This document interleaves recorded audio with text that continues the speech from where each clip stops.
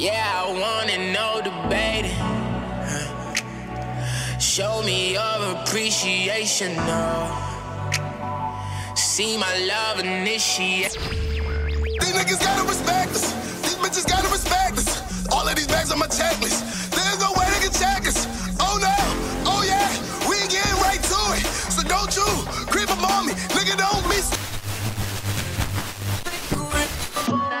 Cuando salgo no quiero llegar. Tú tienes algo que me hace delirar. Yo no sé, el baile lo mezclo con el alcohol. El negro le da Domino, motherfuckers, what's happening? All right, so back in this bitch for another one. This is Connecticut's most controversial podcast. This is the Domino Effect. And as always, I go by the name of Domino. Appreciate you guys for listening. Appreciate you guys for tuning in. If you're watching on Twitch or the YouTubes, whatever the fuck we on right now. Appreciate y'all for tuning in. Before I introduce my guest that you can see on the screen right now if you are watching this live, G, do you know what day it is, B? Do you know what week it is? My birthday week, but do you know I've been doing this show for 5 years, yo? 5 goddamn years, yo. You've been along for most of the journey, B. At least for all them bitches. I'm gonna get drunk, just so you know. So I might say I love you mad times. So just want you to know right now, I love you. I appreciate you for everything that you do. This show wouldn't be what the fuck it is without you. So just wanted to tell you that before I introduce our guest. Now, guest that we got here today, if you live in the Connecticut area, and if you are in the party scene, you should know him. You should know the name. You should know the All Out Brothers. He's not local Santo. He's not, national Santo. He's international motherfucking Santo of Hot 937. All around just DJ and just, guy. How are you, Santo? Salute, my man. Can we start off with this toast? I didn't know it was your birthday week. Oh, yeah. When's your birthday? My birthday is Saturday. Shit. Yeah, the 17th, man. See, this is a nice excuse for me to go ahead and get a little scene on. Yeah, I mean, just do it. Happy birthday, salute. Thank you, man. Appreciate it. Sheesh. How you doing, man? How's your day been, man? It's been good, man. Thank you again for working with me. No problem. Shit happens. We rescheduled a few times. And then not only that, but then when today came around and I was like, yo, I'm definitely 7 o'clock, 1,000%. I had to hit him up earlier and I'm like, yo, please. Like, yo. Can you work with me on the time? Right, boom, right? I double booked some. I got something to do. I ain't doing shit. So, Nah, but best believe I would have been here at 7 if you would have been like, nah, the studio time and everything like that. But you worked with me. Yeah, And thank you for that because today's Chris Webby's birthday. Shout out to Chris Webb. So happy birthday to Chris Webby, man. If you guys are not familiar with that man, as far as Connecticut is concerned, in my opinion, this is a guy that, has been repping Connecticut and has been had Connecticut on his back. That's bro right there. So I had the opportunity of going to check him out. What I did was I set up something where I did like a Zoom on my phone and I had everybody all the friends and all the fam that fuck with Webby. What I did was I just pulled up on him. I didn't let him know I was coming, but I had tabs on him because it's his roommate. So I'm like, make sure he don't leave the house. So then when I pulled up on him, I had the cake. I wished him a happy birthday, and then I had everybody on the Zoom. And I'm talking about like a lot of people on the Zoom. Everybody that couldn't, make it to actually spend the day with him. So I got a chance to do that. So thanks to my man for letting me pull that off. You know what I'm saying? And then so when I got here, he asked me if I was drinking. Yeah. So I was like, okay, maybe a little bit because I did start earlier. Drink a little bit of Jameson with my man Webby. And man, it feels good to have some whiskey. I haven't had Jameson since quarantine or any whiskey. How's quarantine been treating you as a DJ? That's your moneymaker. Like, y'all niggas been in the house doing the home Zooms and like the... I'm itching now. Yeah. Now that I had that little taste of Jameson, because Jameson is like it's like our roll drink. You know what I mean? So if anybody knows Webby, he's like the ambassador of that drink. So I was like, you know what? I'm not going to drink Jameson until we get back on that roll. So I was doing the Tito's while I was on quarantine. But today I drank Jameson. I'm just itching. I'm like, because it reminded me of the roll. And everybody being on the Zoom, we had to... So I was just like, man... I was doing all right with it, don't get me wrong. But as time is going by, I'm starting to realize more and more how much I need people just in general. You know what I'm saying? Because I'm an introvert and I don't mind being by myself. Right. Like, nigga, what? I love being by myself. I don't mind being by myself. But, and my job is to be able to read energy and feel energy. You can't spend too much time by yourself and expect to be able to read and feel energy. Exactly. So you got to stay sharp. So my way of doing that, even if it wasn't in person, I did a lot of the lives. I did as many as I could to try to like exercise. That's how I felt. It was like exercising my mind, trying to stay sharp and just stay social with people, man. Yeah, honestly. I saw you did the Club Van Homes. You did, a lot of the lives on Instagram and stuff like that. Yeah, man. But it's not the same as being in the club and actually get to feel the people and get that energy back. Because us is like, when it comes to what we do, it's like we do what we do because we want to basically like affect people, and we get that instant gratification. So when I'm playing music, I'm playing music. I want to see people dance. I want to see people smile, have a good time, and it's hard to do that when all you're looking at is a screen. The same with radio, though. Don't get me wrong. Like but that's what helped me with the lives was doing radio because it seems like a big party when you're listening. It's usually one or two other people in the room. We are right now. You know what I'm saying? You don't really know who's listening, so you can't read the vibe to say, okay, should I switch this? Am I doing all right? But reading the comments and being engaged, it definitely helped. Definitely helped. Okay, good. All right. So let's see. SoundCloud, iTunes, Google Play, Stitcher, Spotify, YouTube, iHeartRadio, wherever the fuck you get your podcast. I am there. Domino Effect Podcast at gmail.com. For any comments, questions, or concerns, if you want your question answered by me or one of my guests that's on the show, you can reach us there. That's Domino Effect Podcast at gmail.com. So we're going to try to get into all of Santos' business while we're here. I don't know how long we're going to be here. G, just gave us the studio. We could just be here as long as we want. So it's the most controversial podcast, huh? Yeah, man. I've been almost sued. Niggas been... Congratulations. Yeah, I know, right? Like, I don't give a fuck about y'all. But it's like, I've been almost sued. I've gotten to like, not fist fights, but verbal altercations with people.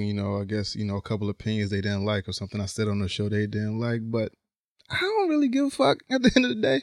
All right. But it is. I ain't going, try to get niggas fired or nothing. But I do have an opinion on Chris Webby that I need your help with though. But we'll talk about it. I guess at some point, right? No doubt.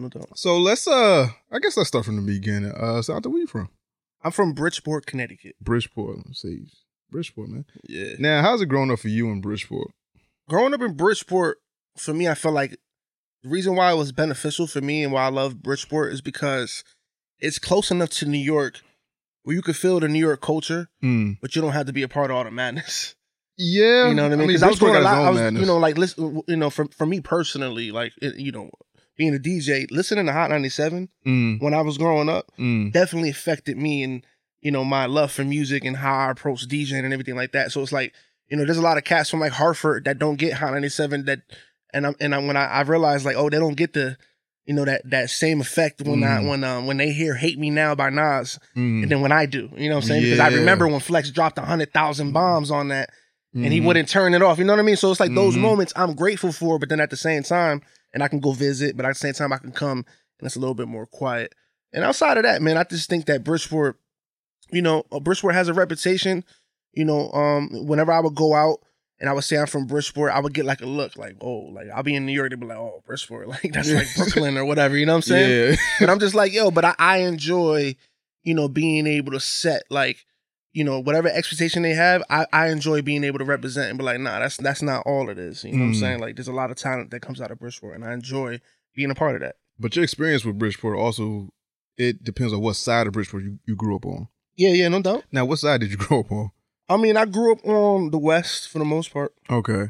Because I know, for like the 90s era, the North End was the place to not go. And then as time went on, the East and the East Side was the place not to go. Now, how did you avoid that trouble on the West End, though? I just never really was, like I mentioned earlier, I was, I'm an introvert naturally. I'm not really, being outside and everything like that wasn't really my thing. You know what I mean? I always kind of kept to myself. But I always hung out with people that were older than me. And I felt like that was another advantage because I listened more than I talked. And I managed to kind of just, I got by because I wasn't really trying to look for too much attention. I wasn't trying to be anything that I wasn't, you know what I mean? So I was always into music, you know what I mean? So if you ever saw me around, I had some headphones on more than likely. And I'm listening to some fire shit that I shouldn't have been listening to because I was probably too young to be playing fucking DMX's first album or whatever it was. But that's what I was into. I wasn't really into none of the bullshit that was going on. Okay, so what kind of music did you grow up on? Was it like strictly rap music? Was it R&B, soul, gospel? Like what? It was hip hop. So my mom, I give a lot of credit to my mom because my mom is young enough where while I was growing up, she's her favorite album is Paid in Full, Rakim and Eric B and Rakim. So so I'm growing up listening to, like I said, Hot 97. It's not Lucky. Thank God, because that really really helped me. Even now to this day. My mom would be like, yo, Eminem dropped a new song, right? Like our dog's name is Marshall. He's named after the greatest rapper. You know what I'm saying? So, that's your greatest rapper of all time. I mean, I'd say, yeah. Okay. Yeah. All right. I mean, we'll talk about it, but go ahead. I'm sorry. Go ahead. Nah, I mean, yeah, Eminem, Eminem, we don't have to, do you want to talk about it? I mean, we can talk about it. I definitely want to talk about it because, like, do you want to talk about it? Nah, because Eminem is definitely in my top 5 favorite rappers, but I feel like with the past maybe 3 or 4 albums he put out, he's fallen off my top 10 list because I haven't been feeling his last few albums. I think the last good album that he had was probably Recovery, which was listenable. Mm-hmm. Everything since then, I don't know what the fuck Eminem is doing. I don't know why he's trying to rhyme all these words. I don't know why all these punchlines are so corny. And I just feel like he's a nigga past his prime and he keeps rapping just to show people he can rap. It's like, I can put these words together. I can rhyme orange with door hinge and all this shit. It's just to prove something. It's not to actually like further the game. And like when you do stuff like that, you're hurting your legacy. I don't get it. At this point, you know what? I respect your opinion because you just brought up rhyming orange with door hinge. Yeah, and only in Eminem, like somebody that's actually like into the culture would understand. My nigga, bringing that up. When I first heard that orange shit, is the word that you can't rhyme. I don't know if anybody knows that. Shit, and it blew my mind when he did. I was like, oh shit, this white boy's a fucking genius. But I mean, obviously, we can agree that technically his skill level is alien-like, right? My thing as far as like, to defend him in the last few attempts that he's made to drop music, I just feel like he already met, the expectation that he needed to meet to prove who he is, and everything else after that is just icing on the cake. It's just extra. So he doesn't, in my opinion, he doesn't have to make another song in the world and another song ever again. And there's a lot of rappers like that. Jay, Nas, they don't have to make music because they've already contributed enough for us to love them and consider them to be legends. Now, if they want to try to, experiment, if they're feeling like, what, let me try this. Let me pick up a guitar. Let me work with this producer. Let me work with Rick Rubin instead of working with Dre. I give him the freedom to do that because he's earned that. Now, if the music comes out where we don't love it like we did the old stuff, listen to the old stuff. You know what I'm saying? I don't know what rapper said that, but it was like, yo. I feel you. You on my old shit? Listen to my old shit. So I give them the creative freedom to keep going, and some of the stuff I like, some of it I don't. You know what I mean? I'm not gonna lie. That's what everybody. Yeah, but you don't. Okay, I feel like the only person that we can compare Eminem to is Jay-Z when it comes to rapping ability, and I guess it's just accolades and stuff like that, right? I feel like with Jay-Z, he's either like he's evolved every time he put out a project or an album or decided to get on a track with somebody. You can like hear the growth in the bars, or like. You can hear like something has changed or like his mindset at the time. I feel like with Eminem, he's just bored and just raps and just put shit out. And then he's a human cheat code where it was like, if Eminem drops something, it's going to do 1 million. Like if it's a single album, whatever, it's going to do numbers just because it's Eminem. Yeah. I feel like he's ruining his legacy when he keeps putting out albums. I'm not talking about, I want to bring numbers into this conversation. I don't like the number game either, but I'm just saying when niggas do that shit where it's like, oh, Eminem dropped something platinum next week. Like to try to defend him. I mean, like I wouldn't be like, oh, but look at the numbers he's putting up, because that's not really the conversation we having. You know what I'm saying? We having like, I fuck with you. Yeah, I fuck with you. You know what I mean? Like, and I respect some of the stuff he puts out, and some of the stuff I'm like, damn, I could have did without, but who am I to be like, nah, you shouldn't have dropped this. I could have went without the last 2 albums. Like, but it's like, but there's some people that enjoy it too, though. So at the same time, it's like, why stop putting out music? Shit, you got another 10 albums in you? Shit, put them out. He got another 10 album because there's still words out there. It's not like he's bringing anything new. Like, tell me an Eminem album in the last 5 years that has replay value. Like, just I can't think of one. All right, but you could also, that's one form of music. But like the reason why I love Eminem I'm not gonna lie. I don't jump in the car right now, and my first thing is to go to Eminem. Bitch, I'ma kill you. If an Eminem drops, if an Eminem album drops, it's like a movie that drops. So think about how many classic movies we could talk about that you don't watch more than once, but you know you enjoyed the experience when you watched it. You know what I'm saying? So there's movies like Forrest Gump we could keep watching over and over and over and over. You know what I'm saying? That's Illmatic. You know what I mean? Yeah. There's, you know, but there's also other movies that, you know, you watch them, you enjoy for the art that it is. Doesn't mean you're gonna go back every day and watch Braveheart. You know what I'm saying? You're not doing that. You know what I mean? But we're not gonna act like Braveheart wasn't a classic. You know what I mean?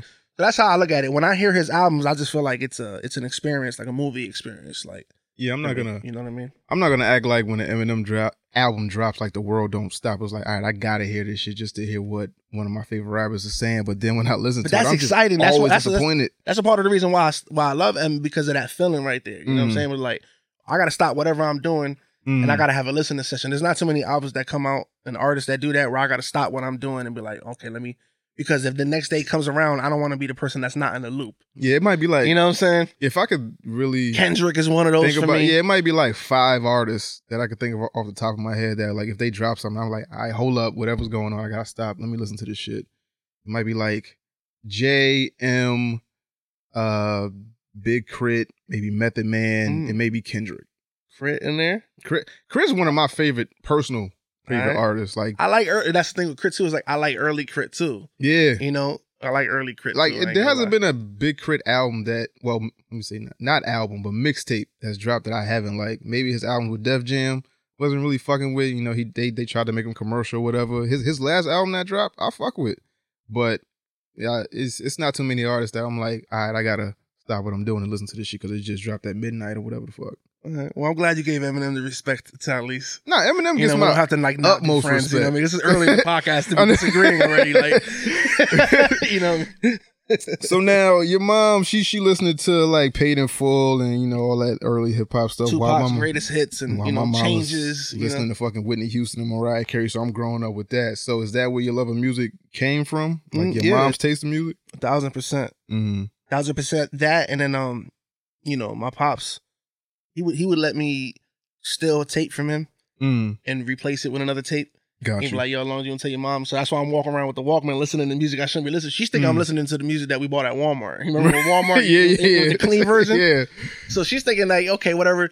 But I'm like, you know, I'm listening to all the explicit. So what he would do, talk to Freddie Fred. What he would do is he would go to Riff Raff Records in Bridgeport in downtown every week, and whenever the new releases came out, he would instantly just buy whatever it was. So I got the opportunity to listen to it. That's what I'm saying. So it's like Big Pun, Capital Punishment, you know, Harlem World. Like that's, you know, Nori's first album, N-O-R-E. Those are the albums that are like my top 10 albums because that's like the era that I fell in love with hip hop was around that time. So my mom was listening to Paid in Full, but I was listening to DMX because of my pops. You know what I mean? Right. Now, my mom, I think she was ignorant to rap music at first, where like when you hear your 8-year-old son walking around the house talking about Wu-Tang Clan ain't nothing to fuck with. I mean, it's a fact. I mean, it's a fact though. But then like I remember we had gone on a trip somewhere and we was in the airport and I went to some record store that was in the airport. And I remember Marshall Mathers LP had dropped. Now they had the dirty version and the clean version. I already had the dirty version. I can't remember for the life of me how I got it, but she bought me the clean version. And I remember the clean version and the dirty version had 2 different songs on it. The dirty version had Kim on it, and the clean version had Kids on it. There's a song called Kids where it was like Eminem replaced the song Kim with Kids, and it was like a spoof on South Park or whatever. He was just like, it's a weird ass song. Hi there, little boys and girls. Today we're gonna learn how to poison squirrels. But first, I'd like you to meet my friend Bob. Say hi, Bob. Bob's 30 and still lives with his mom. He don't got a job, cause Bob sits at home and smokes pot. But his 12-year-old brother looks up to him an awful lot. And Bob likes to hang out at the local waffle spot and wait in the parking lot for waitresses off the clock. When it's late and the lot gets dark and fake like he walks his dog. Drag him in the woods and go straight to the chopping block. And even if they escaped and they got the cops, the ladies would all be so afraid they would drop the charge. Till one night, Mrs. Stacy went off the job when she felt someone grab her whole face and said not to talk. But I'm kind of mad I don't know that though. You don't know that? Oh shit! I got someone to I'm fucking kind of DJ, mad I nigga. don't know that though. Nah, you gotta hear this shit. There's a dirty version out there if you look it up on YouTube, but I had the first Eminem album clean though, but it didn't have no alternate versions. It just had like I never meant to give you shrimps, girl. Like everything in like reverse. No, but it like he did like 2 or 3 verses, and one of them he's like mocking like South Park, because South Park was big in like 98, 99 or whatever. Okay. And he was mocking that because you can't put Kim on a clean version. No. So you can't do that. I was like, she's a hoe. Yeah. Oh yeah. I had the Ludacris joint, and it didn't even have the song on there. Like this motherfucker killed 3 people on that record, and then put her in the trunk and duct taped it. Like it's wild shit. It wasn't that bad. No. Shut up. I mean, for like a fucking what? How old was I? Like 12, 13-year-old me. That shit wasn't bad at all. But for her, if she knew I was listening to what I was listening to, she'd have probably took that shit. But she probably thought something was wrong with you. Like, what is wrong with you? Shout out to my mom for not knowing shit. Appreciate you. So now you're the third, right? You're Santos the third, right? Yes. So was your grandpops in the music? Your pops too? Nah, my grandpops is like he's a pastor now. He lives in California. I haven't really spent too much time with him. So I he wasn't really in my life too heavy like that. Like I said, I think it was just more my influence was just. And when I say my pops, it's really my step pops, but he like raised me. So Freddie Fred, shout out to you. He raised me, but my real father was always there too. And but cars was his thing. I'm not really into cars. I drive them, right.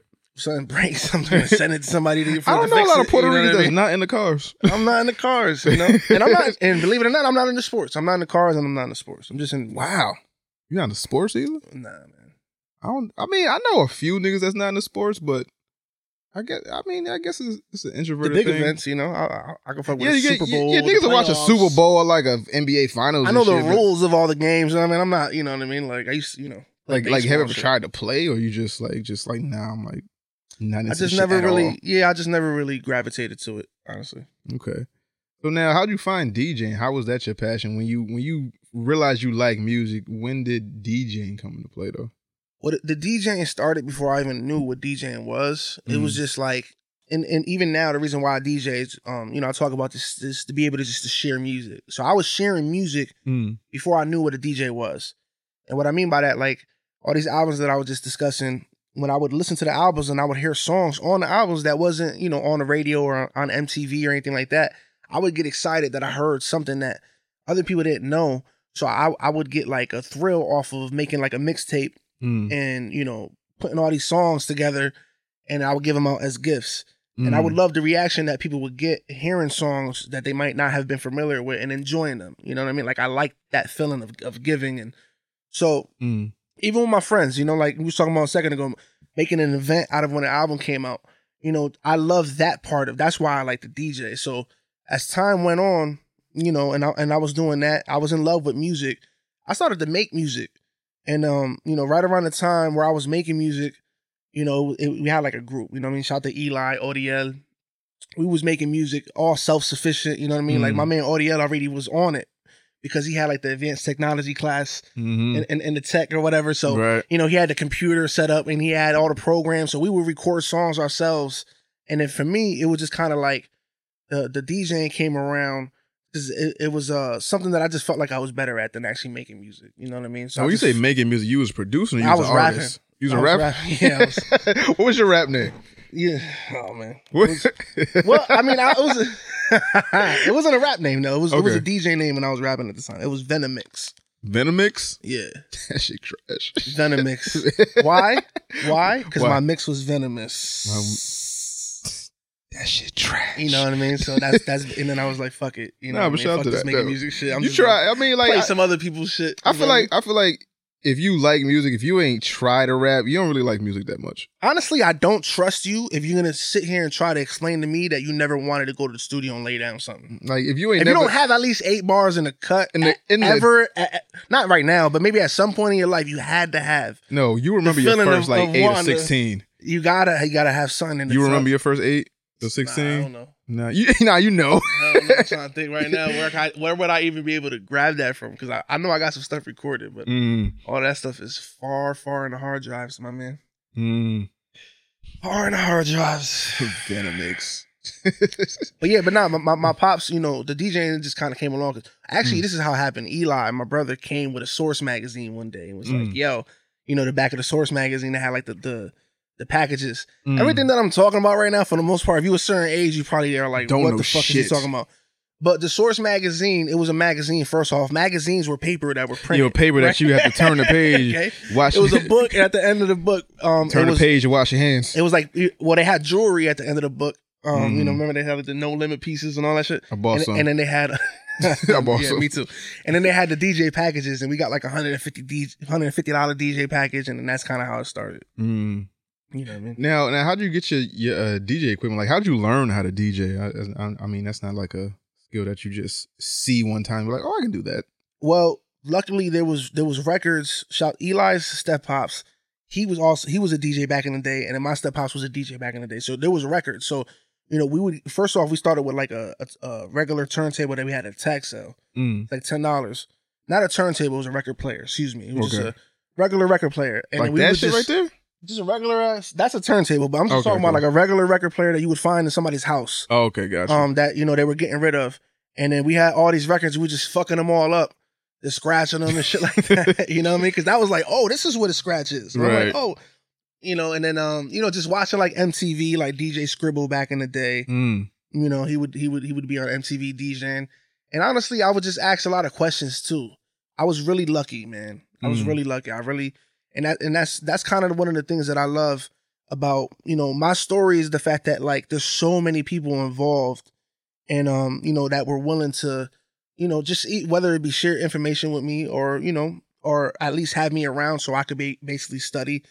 So DJs like Cuba, you know, my man Danny A, I was sub promoting for back in the day.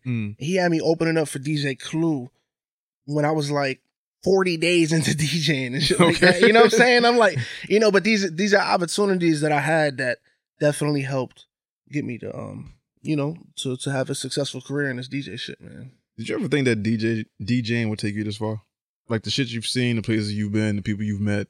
Did you ever think that when I started DJing, when I was a teenager or whatever? Yeah. You knew? Yeah, actually. I ain't gonna lie. I like that foresight.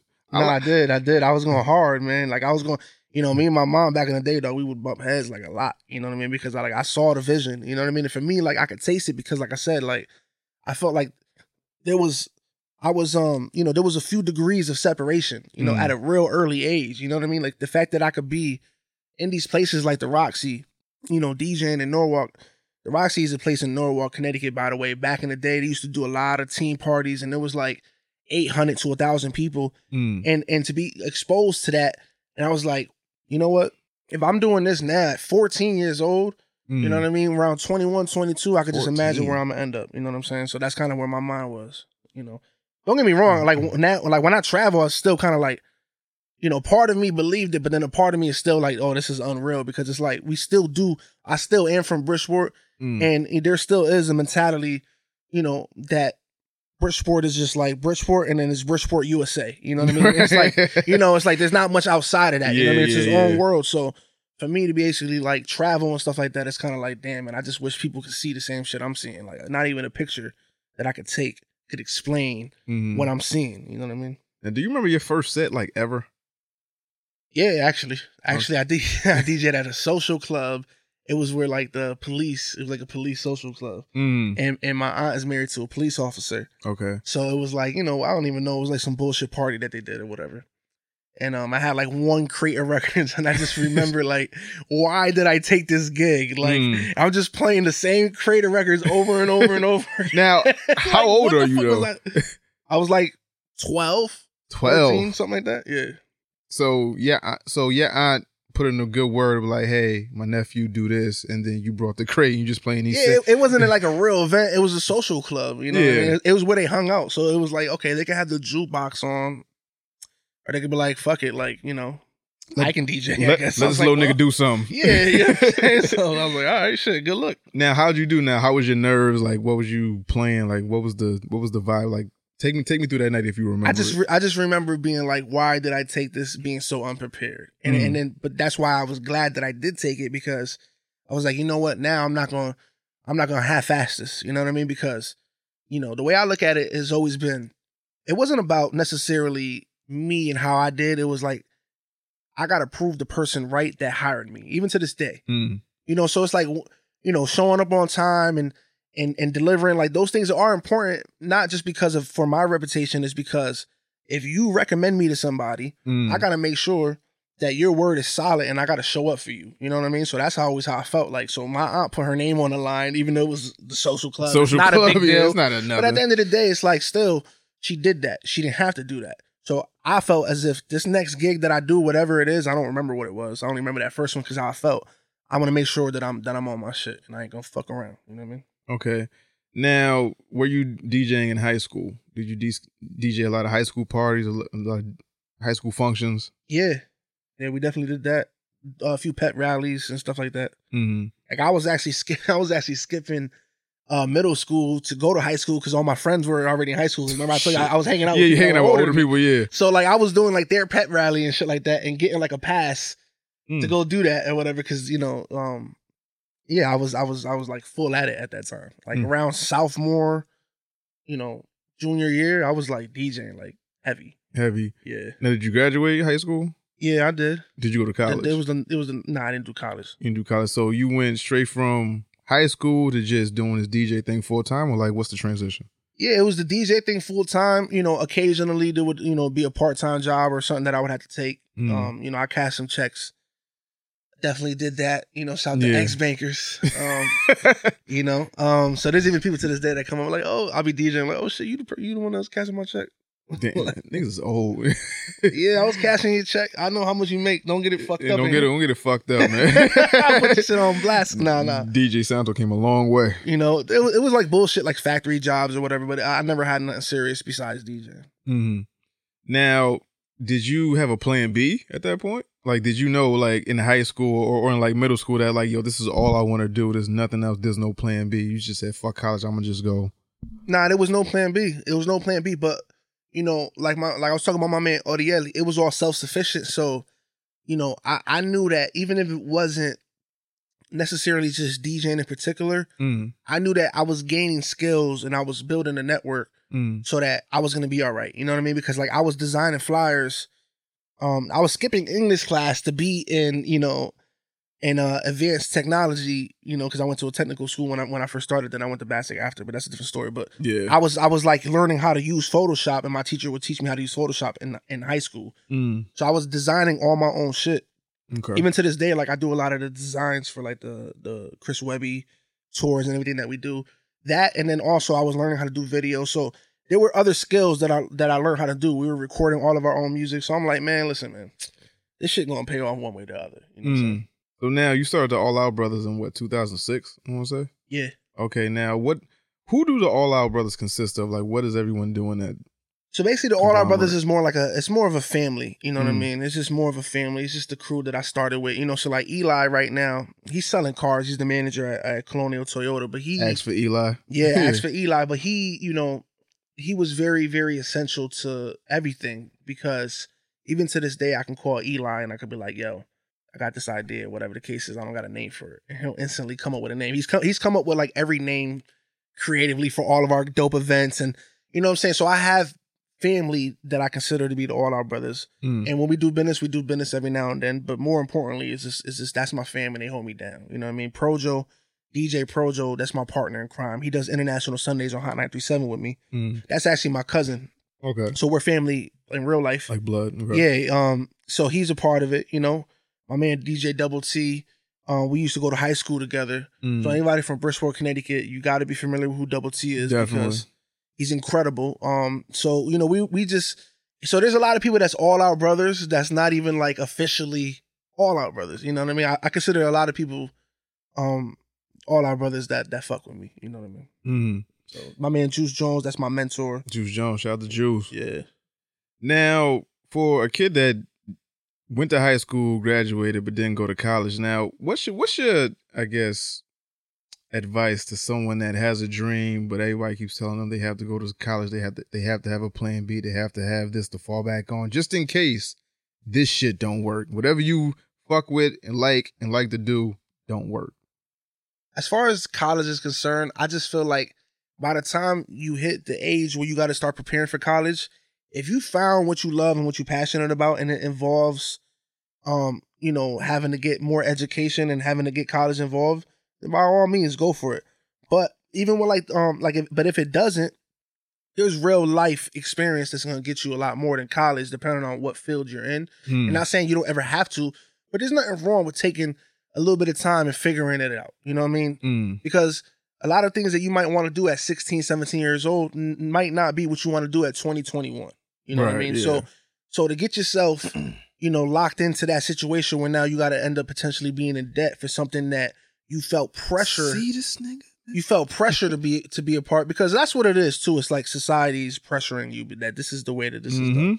Just like with girls and how they figure like by a certain age they have to be married with kids. You know what I mean? And if you pass a certain age and you're not married or with kids, then you start to get judged. But at the end of the day, it's like you run your timeline of how you. So if you want to meet certain goals before you do certain things, then that's on you. Don't let the fuck everybody else is doing. And that's, it's cliche to be like, focus on your lane. Don't look to see what everybody else is doing, but it's real. You know what I mean? Because even with me, I think we all struggle with it. Sometimes I got to put the phone down myself to this day. You know what I mean? Like I'll be on Instagram and I'll be like, you know what?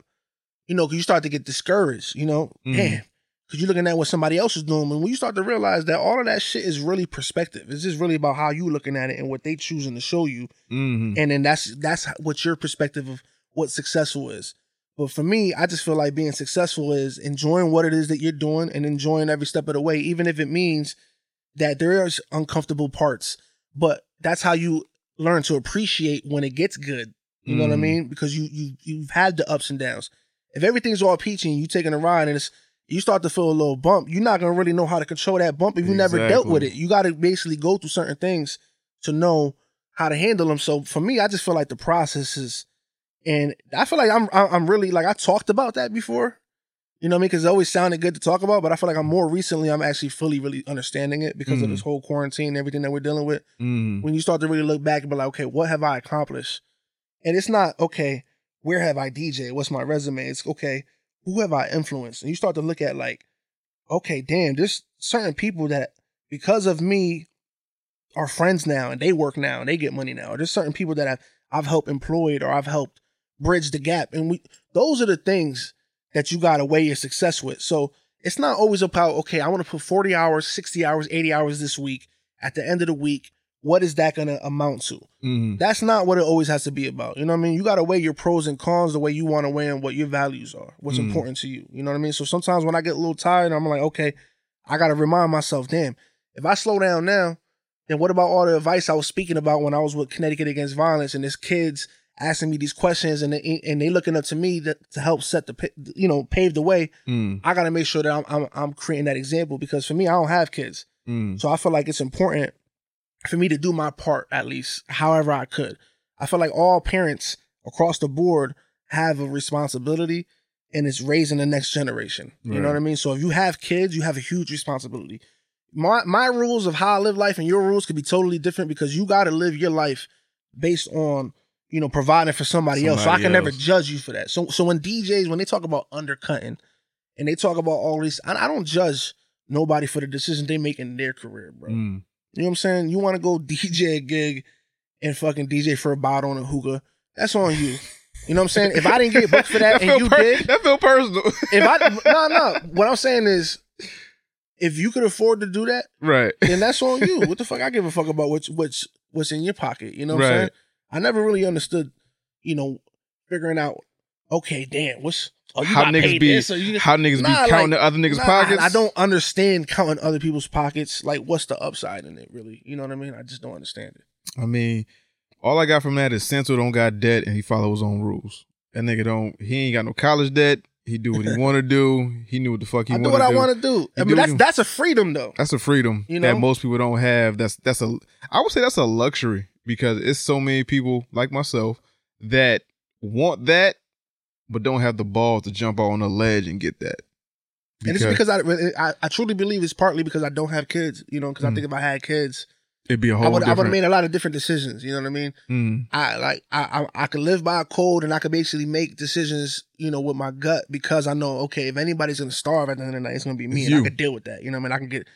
I'll be all right. You know what I mean? But I don't know if I could live with being comfortable, like, I turned that down, and then I gotta like struggle and feed somebody, you know, like another human being. You know what I mean? So that's different. You know what I mean? I don't have kids, so I can kind of that brings move a little differently. That brings about a whole different set of issues.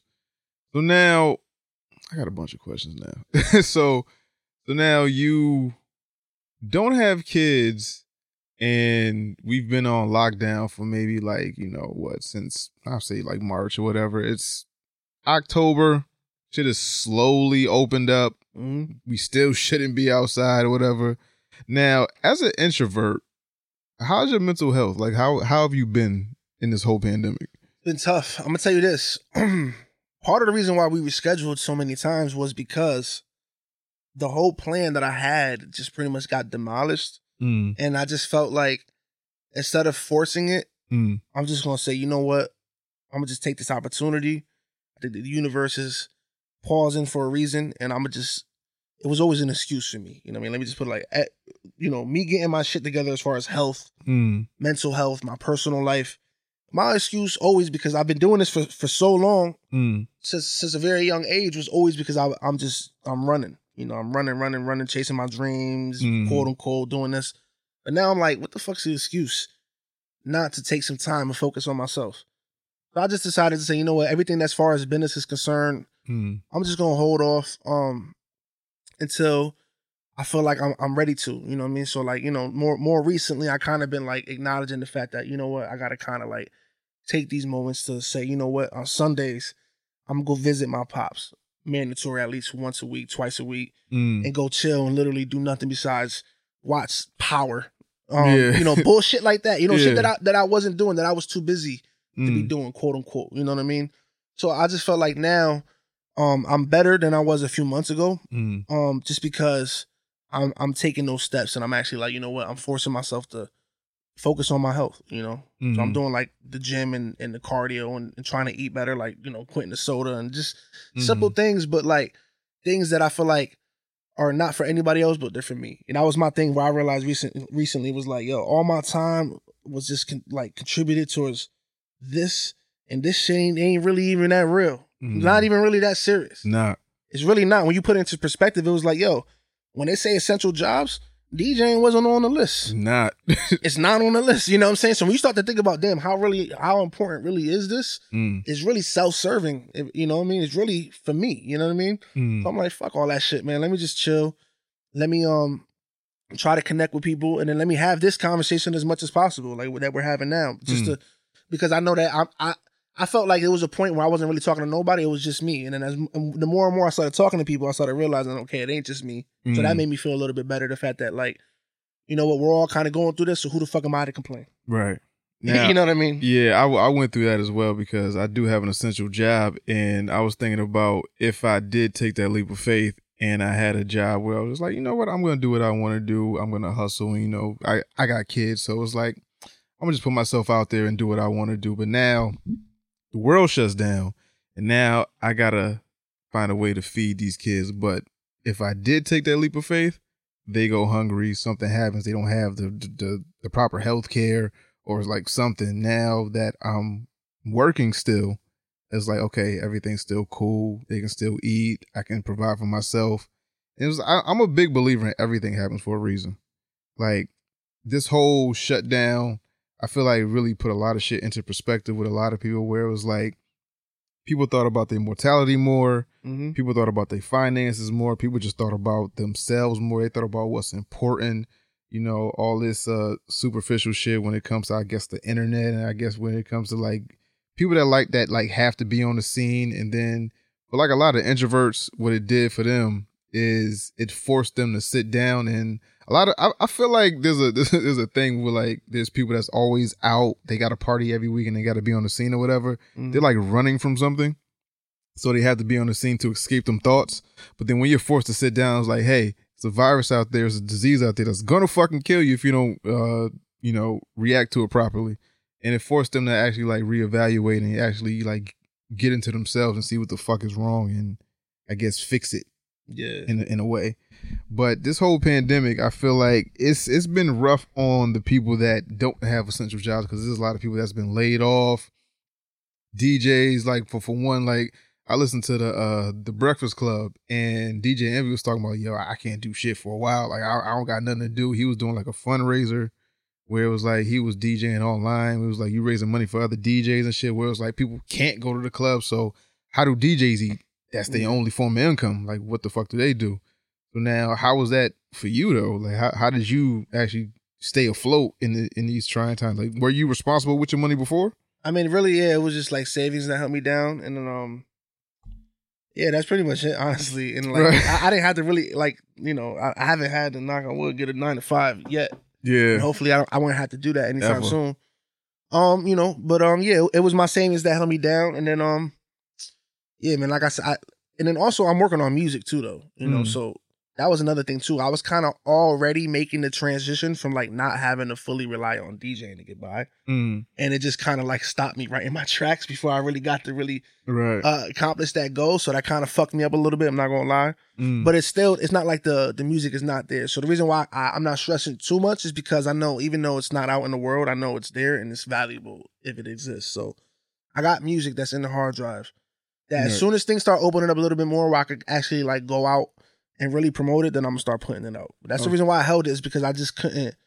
I felt like I didn't have the luxury to just to be releasing music without going out and promoting it. You know what I mean? There's certain artists that had the fan base built to do that. Me just getting back from DJing and going into the producing and releasing music, I just didn't feel like I had that luxury to do that. So I was like, you know what? I'm gonna wait until, you know, things are back to normal. yeah, I can move a little bit. You know what I mean? Because that was a part of the plan. You know what I mean? Like, you know, we had 100 shows, nearly 100 shows booked for this year all around the world. And that was all a part of the plan of how I was going to promote this music, where I was going to target ads and everything like that, why certain music was going to get released at certain times. And I was like, damn, none of this shit happening. If I still release the music, it's going to be a waste in my opinion. You know, so I'm like, I'm going to hold it. So I'm holding it right now. You know what I mean? Now, how and long, making more music too while we at it. how long you been producing music? 3 years. 3 years or so?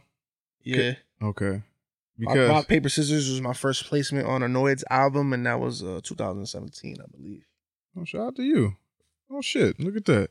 Thank you. Because I remember it was, I don't remember who the fuck it was who was at Hot 93.7 that was making a mixtape. And they might be the reason why I'm in the studio that I'm in right now. Because it was someone that worked at Hot 93.7 that used to go to a studio in Brantford. We ain't gonna say the name because we don't promote other motherfuckers. It's only G Studio. And they had locked out, they had like booked a room. Go ahead. They had booked a room in the like the downstairs studio of that building. I leased that studio for 6 months, by the way. So That's where I learned how to produce. okay. Yeah. So that might have been you. Did I? I don't know. Because at some point, because there's two levels, right? So there's the downstairs studio and the upstairs studio, the one in Brantford, right? I know I invited a few people while I was over there, but I don't. So now the owner, Mike, he tells me like, yo, you can't use the studio because the dude that works at Hot 93.7, he can come in here at any point in time and just start recording music and making music or whatever the fuck he want to do. So we had to use the upstairs studio. And something went wrong with the upstairs studio, so it was like, yeah, we got to get the fuck out of here. We ain't fucking with this no more. And that's when I found my man G. So I don't know if it was you. or Nah, not. yeah, it was because I had a lease on it. G, full circle. Is G in there? G, you in there? Full circle, my nigga. Yeah, I had a 6-month lease on it. Full circle. This nigga is the reason why I'm here. that was 2016. Yeah. Right? Yeah. Yeah. I've been doing this podcast 5 years. 'Cause I was learning how in 2016, and then I was really like showing people beats in 2017. Yeah, because I was doing a podcast for maybe like 8 months to maybe like a year in that studio, and then the nigga just all of a sudden told me like, hey, you can't use this. Oh yeah, that was the podcast room. Yeah. because Roundtable was doing Round that shit Table- over there too. Exactly. Yeah. Yo, G, he's the reason why I'm here. Look at this full circle shit. On the anniversary, look at this full circle shit, B. That's what's up. Fucking nuts, man. Now, so I guess you survived the pandemic, I want to say. Now, on October 31st, you plan on doing like a Halloween party? Oh yeah, I'm DJing a Halloween. How you party. feel about that, first of all? Like, do you feel safe enough, or is it just like, I need money, I need to be around people? Like, what's your mindset? So I mean, I'm not the one putting it together, but it is fam that's putting it together. So I am involved. I'm not gonna sit here and fucking lie to you. Like I am involved, and I did go to the venue, and the venue holds 200. We're doing 75. Okay. and half of the venue is outside, even though it's Okay. it's gonna be late October, but it's a patio. You know what I mean? So, so that kind of made me feel a little bit better, and I was like, you know what? At the end of the day, it's people's decision. What? Because that was. I'm glad you asked, because a lot of people have been asking me about these brunches. Like, ever since phase 2 came along, they were like, "Yo, what's up with the brunch?" I'm like, "Yo, y'all bugging out. I'm not doing shit. Niggas don't like to wear the mask, man. I'm not doing shit." And then more and more people going out. I'm doing like weddings and stuff like that. So I am like, low key like DJing and stuff like that. But I was like, you know what? If I do something, we just gotta make sure that it's right and it's regulated. So I definitely stress that. And also we're keeping it like a secret with the location, because we don't want anybody that we don't know that's gonna make sure that the rules are kept.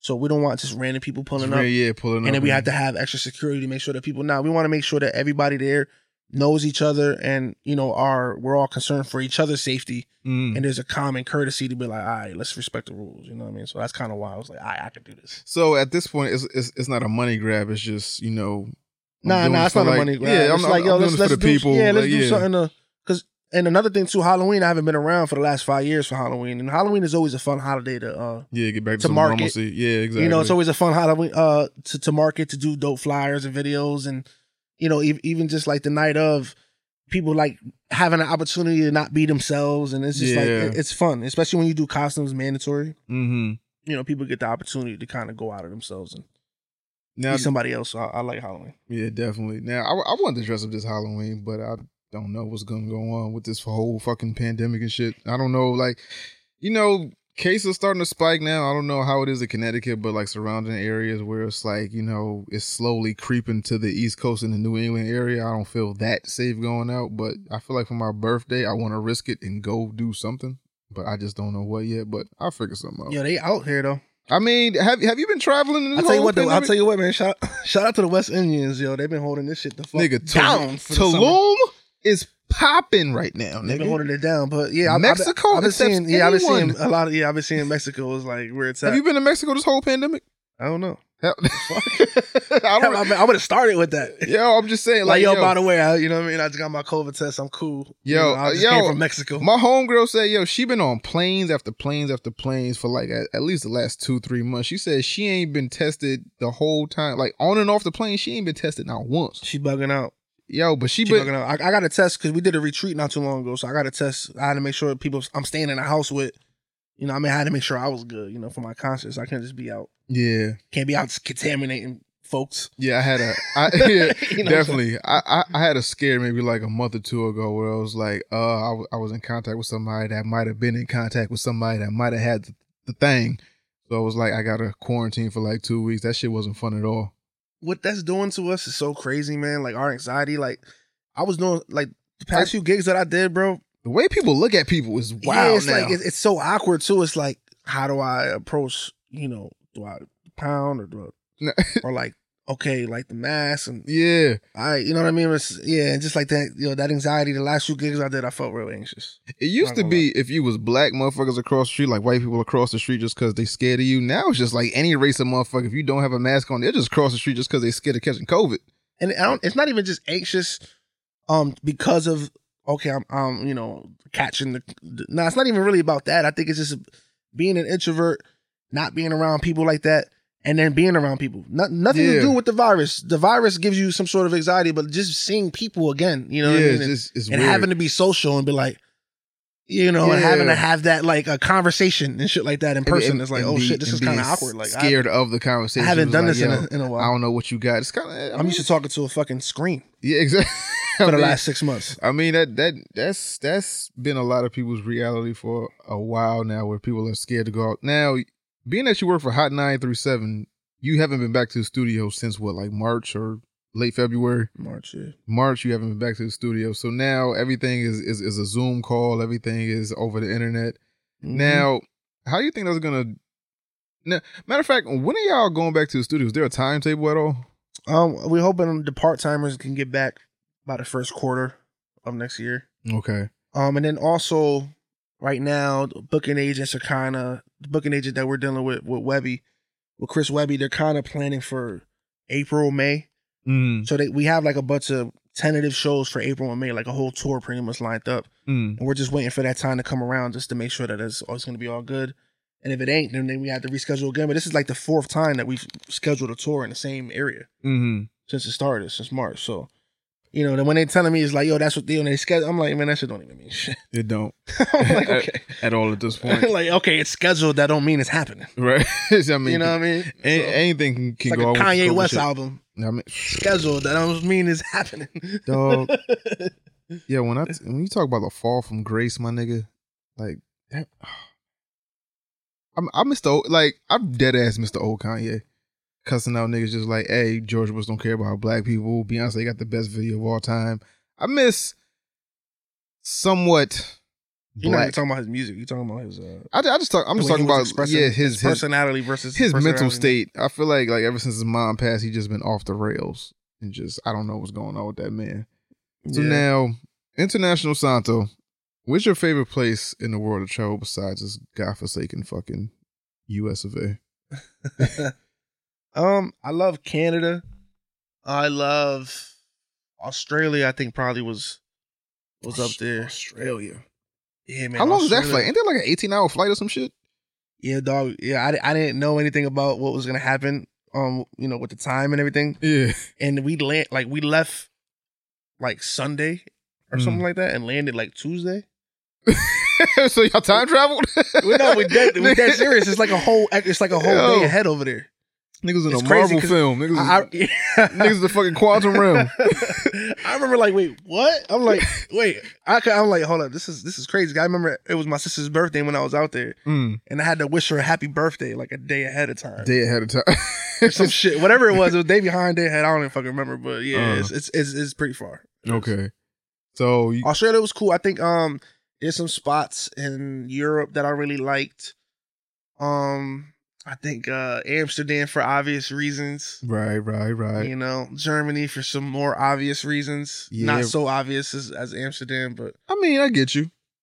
yeah. I Google stuff. I know. I be knowing stuff. Toronto's a big one though. I Toronto. said Canada earlier, but really specifically Toronto. I heard. It's because Toronto got a scene, bro, that I didn't really like. I went to the club. Put it like this: I went to the club and I DJ'd a set somewhere, and I thought I did all right. You know, I got off the set, dog. The DJ that went on after me just started playing like Caribbean music, but not like the bullshit, like real, like okay. I'm like, oh wait, what? I could have did this. I could have went here with it. Yeah. And like the scene was real versatile, real Caribbean out there, and I like that about Toronto. That's what I heard about that part of Canada, where it was like they got a real like Caribbean, like it's a lot of Caribbeans out there, and they really vibe to the music. Dancehall was heavy, and then not only that, but Afrobeat too. You know, this is like when the Burner Boy, was just like kind of bubbling. I mean, when they talk about Drake, they say that's where a lot of Drake influence come from. Where it was like he do like the different dialects and voices when he be rapping and shit. It was like no, that scene is really out there. So Drake ain't just like faking the funk just for the sake of like trying to catch everybody in his music. It was like nah, he probably grew up with that shit. Nah, it is because I remember like hitting, you know, the A records at the time, like the most popular records, with like hip hop records, and I remember that they weren't even half as effective as just like the 90s, 2000s dancehall, and I was like, oh damn! Shout out to Toronto for that. You know, it felt like I really felt like I was in like an old house party back in the day, like a basement party. That was like the vibe that I had, and I was like, I love that. Now, when you hit these new spots that are like outside of like Connecticut or outside of your norm, do you still get nervous? That's an interesting question, man. That's an interesting question. I actually, the reason why I started producing was because I stopped getting nervous. And so like now I get more jittery and I get more nervous playing one or two people a beat or a song in the studio than I do playing for hundreds of thousands of people. Because that's like second nature for me. And this is like something that I'm not as well versed in as I am in the DJing. So for me, I just, that was kind of why, because I remember specifically it was Hot Jam, whatever the year the Migos performed. I don't even remember what it was, a few years ago. And it was a Hot Jam was a Hot 97 concert where it's at the Xfinity Theater. It's 20,000 people, and I did like an hour set, bro, that day because the Migos were late. And I remember before I went on, you know, you think your whole career and your whole life is built up to be like, yo, for moments like that, you know what I mean? To be able to have those moments where you you can't even see people anymore because they're ants. Mm-hmm. You know what I'm saying? Yeah. You know, like that type of vibe. And I remember like not even really feeling any butterflies before I went on like that. And I remember doing it.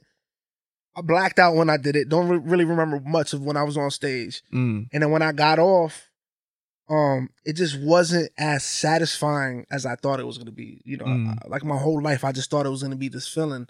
And I didn't get that feeling.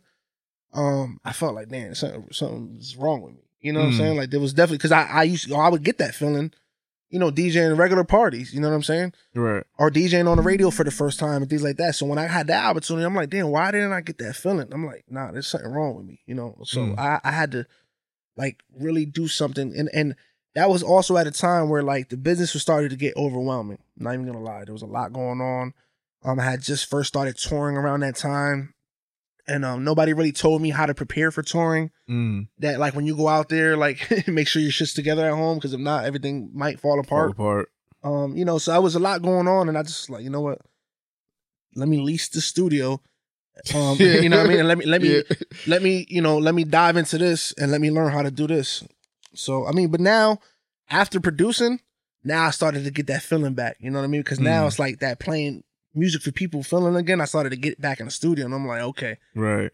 Now I want to not just playing beats with people. Now we're making records now, and I want to play these records for people. You know what I'm saying? To see how they react to it. So I'm getting that energy back. Yeah, I recently did that with this this podcast where I took a break where I was like, I'm not doing shit that got to do with podcasting at all. I'm just, you know, gonna take a break, recalibrate, you know, try to get shit right with my mental health and shit that's going on in my personal life, and just like, you know, just take that me time. You know, I'm kind of, I don't know if I teeter the line of introvert and extrovert. I don't know, but it's like I'm on that line where it's like I need time for me, but I also need to be outside. Yeah, for you, same shit. So it's like, you know, I just had to take that time recently where it was like shit was getting too much, and I was like, I don't know if I'm depressed or I'm just like really, really sad, because I feel like there's like two types of depression, where it's like the situational depression and there's like the chemical imbalance depression. I feel like so much shit was happening in my life where I was like, I gotta sit the fuck down. Yeah. It wasn't like I need pills and no shit like that, where it was like that's gonna, you know, get me back to where like I need pain. It wasn't like you had to deal. Yeah, it wasn't like a trauma and things like that. It was more like I wake up and I just just can't get out the bed and, you know, that type of shit. But it was like I just need to get right. I need to, you know, focus and just something's off, and I need to figure out what the fuck is off. Yeah. Now you finally figured out what was off, like why you felt that type of way when you started producing. Now, what gives you more of a high, I guess, now these days? Is it the DJing aspect or is it the producing aspect? Well, it's both. It's both. I mean, I enjoy DJing, but I enjoy DJing when it doesn't feel like work. You know, like, you know, certain gigs feel like work, you know, so like weddings and stuff like that. That's you know, I'm showing up to a job. Yeah. When I'm doing a wedding, you know what I mean? This is this young do lady. They pay better though? Yeah, of course. Exactly. So it's like, of course. So yeah. No, we're gonna do the weddings. Yeah. The fucking, you know, we're gonna do the weddings. Bride and groom want to hear what they want to hear. You know, certain weddings are fun. You know, if they know me, you know, and they're familiar with me, and they're like fans of what I do on the radio or something like that. Then it's a little different, because I don't have to win them over like that. You know what I mean? But when you get a recommendation from somebody and it's a wedding, and they just went to your website and filled out a form, and you know what I mean? It's like, that's, you know, and then you got to do the whole meeting, and then it's like, all right, now I got to be professional, you know? Yeah, that's when well, people that know me and they know the type of music I play, it's like, okay, you get it. You know, you want a club for your wedding. You know what I'm saying? That you when it becomes contrived.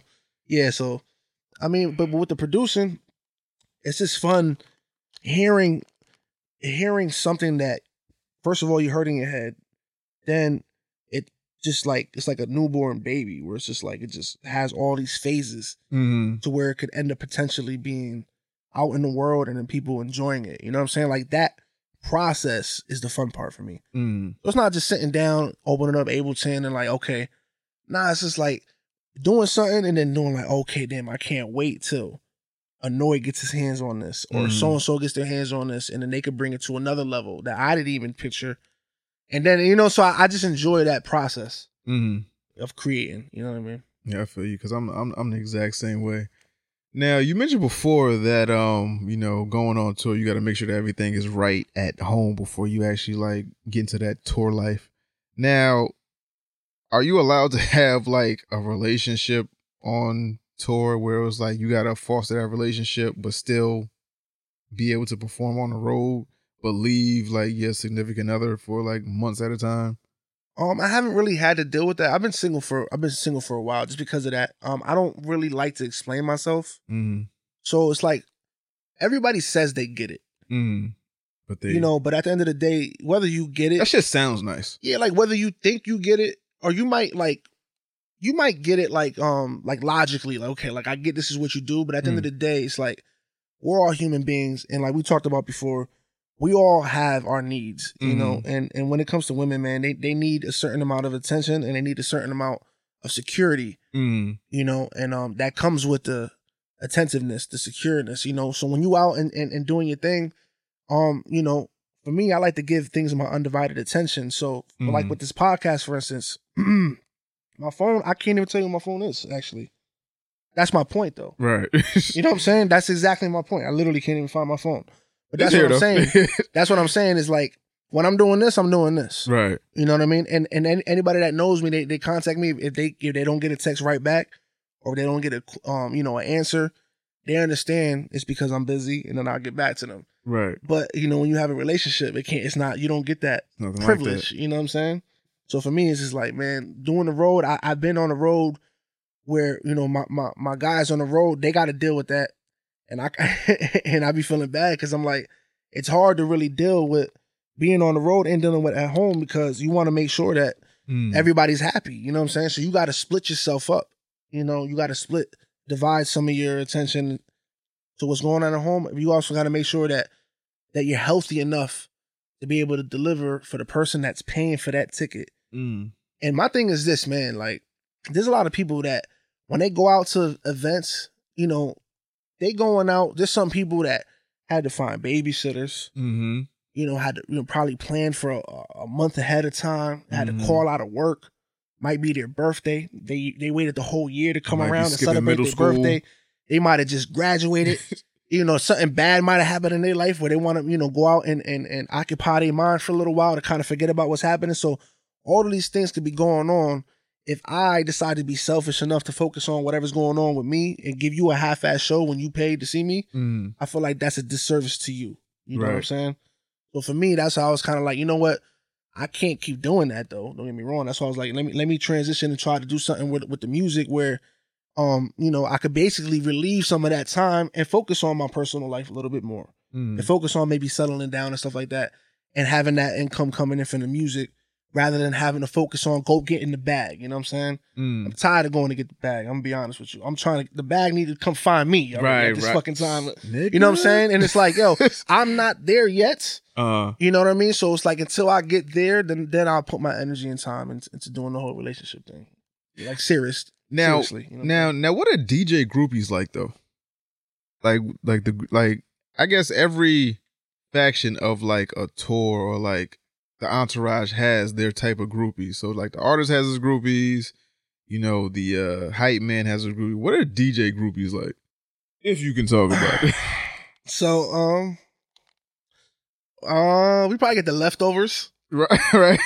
You know what I'm saying? I'm not gonna say who. I can't even go to who what the totem pole is. No, don't even like wanna, you know say names. You We know not what get I'm niggas in saying? trouble. You know. I ain't even gonna really go with do. But yeah, the DJ probably get the leftovers. I ain't even gonna The lie. DJ get the leftovers after you done rock the crowd. You done got the fucking audience ready for the artist or whatever. See, a lot of people don't understand, right? The DJ, we're not even just touring. The DJ is usually the last person to fucking leave. It's always all fun and games till everybody's out and about. And the DJ then had to pack up all his shit. So mind you, we on the road.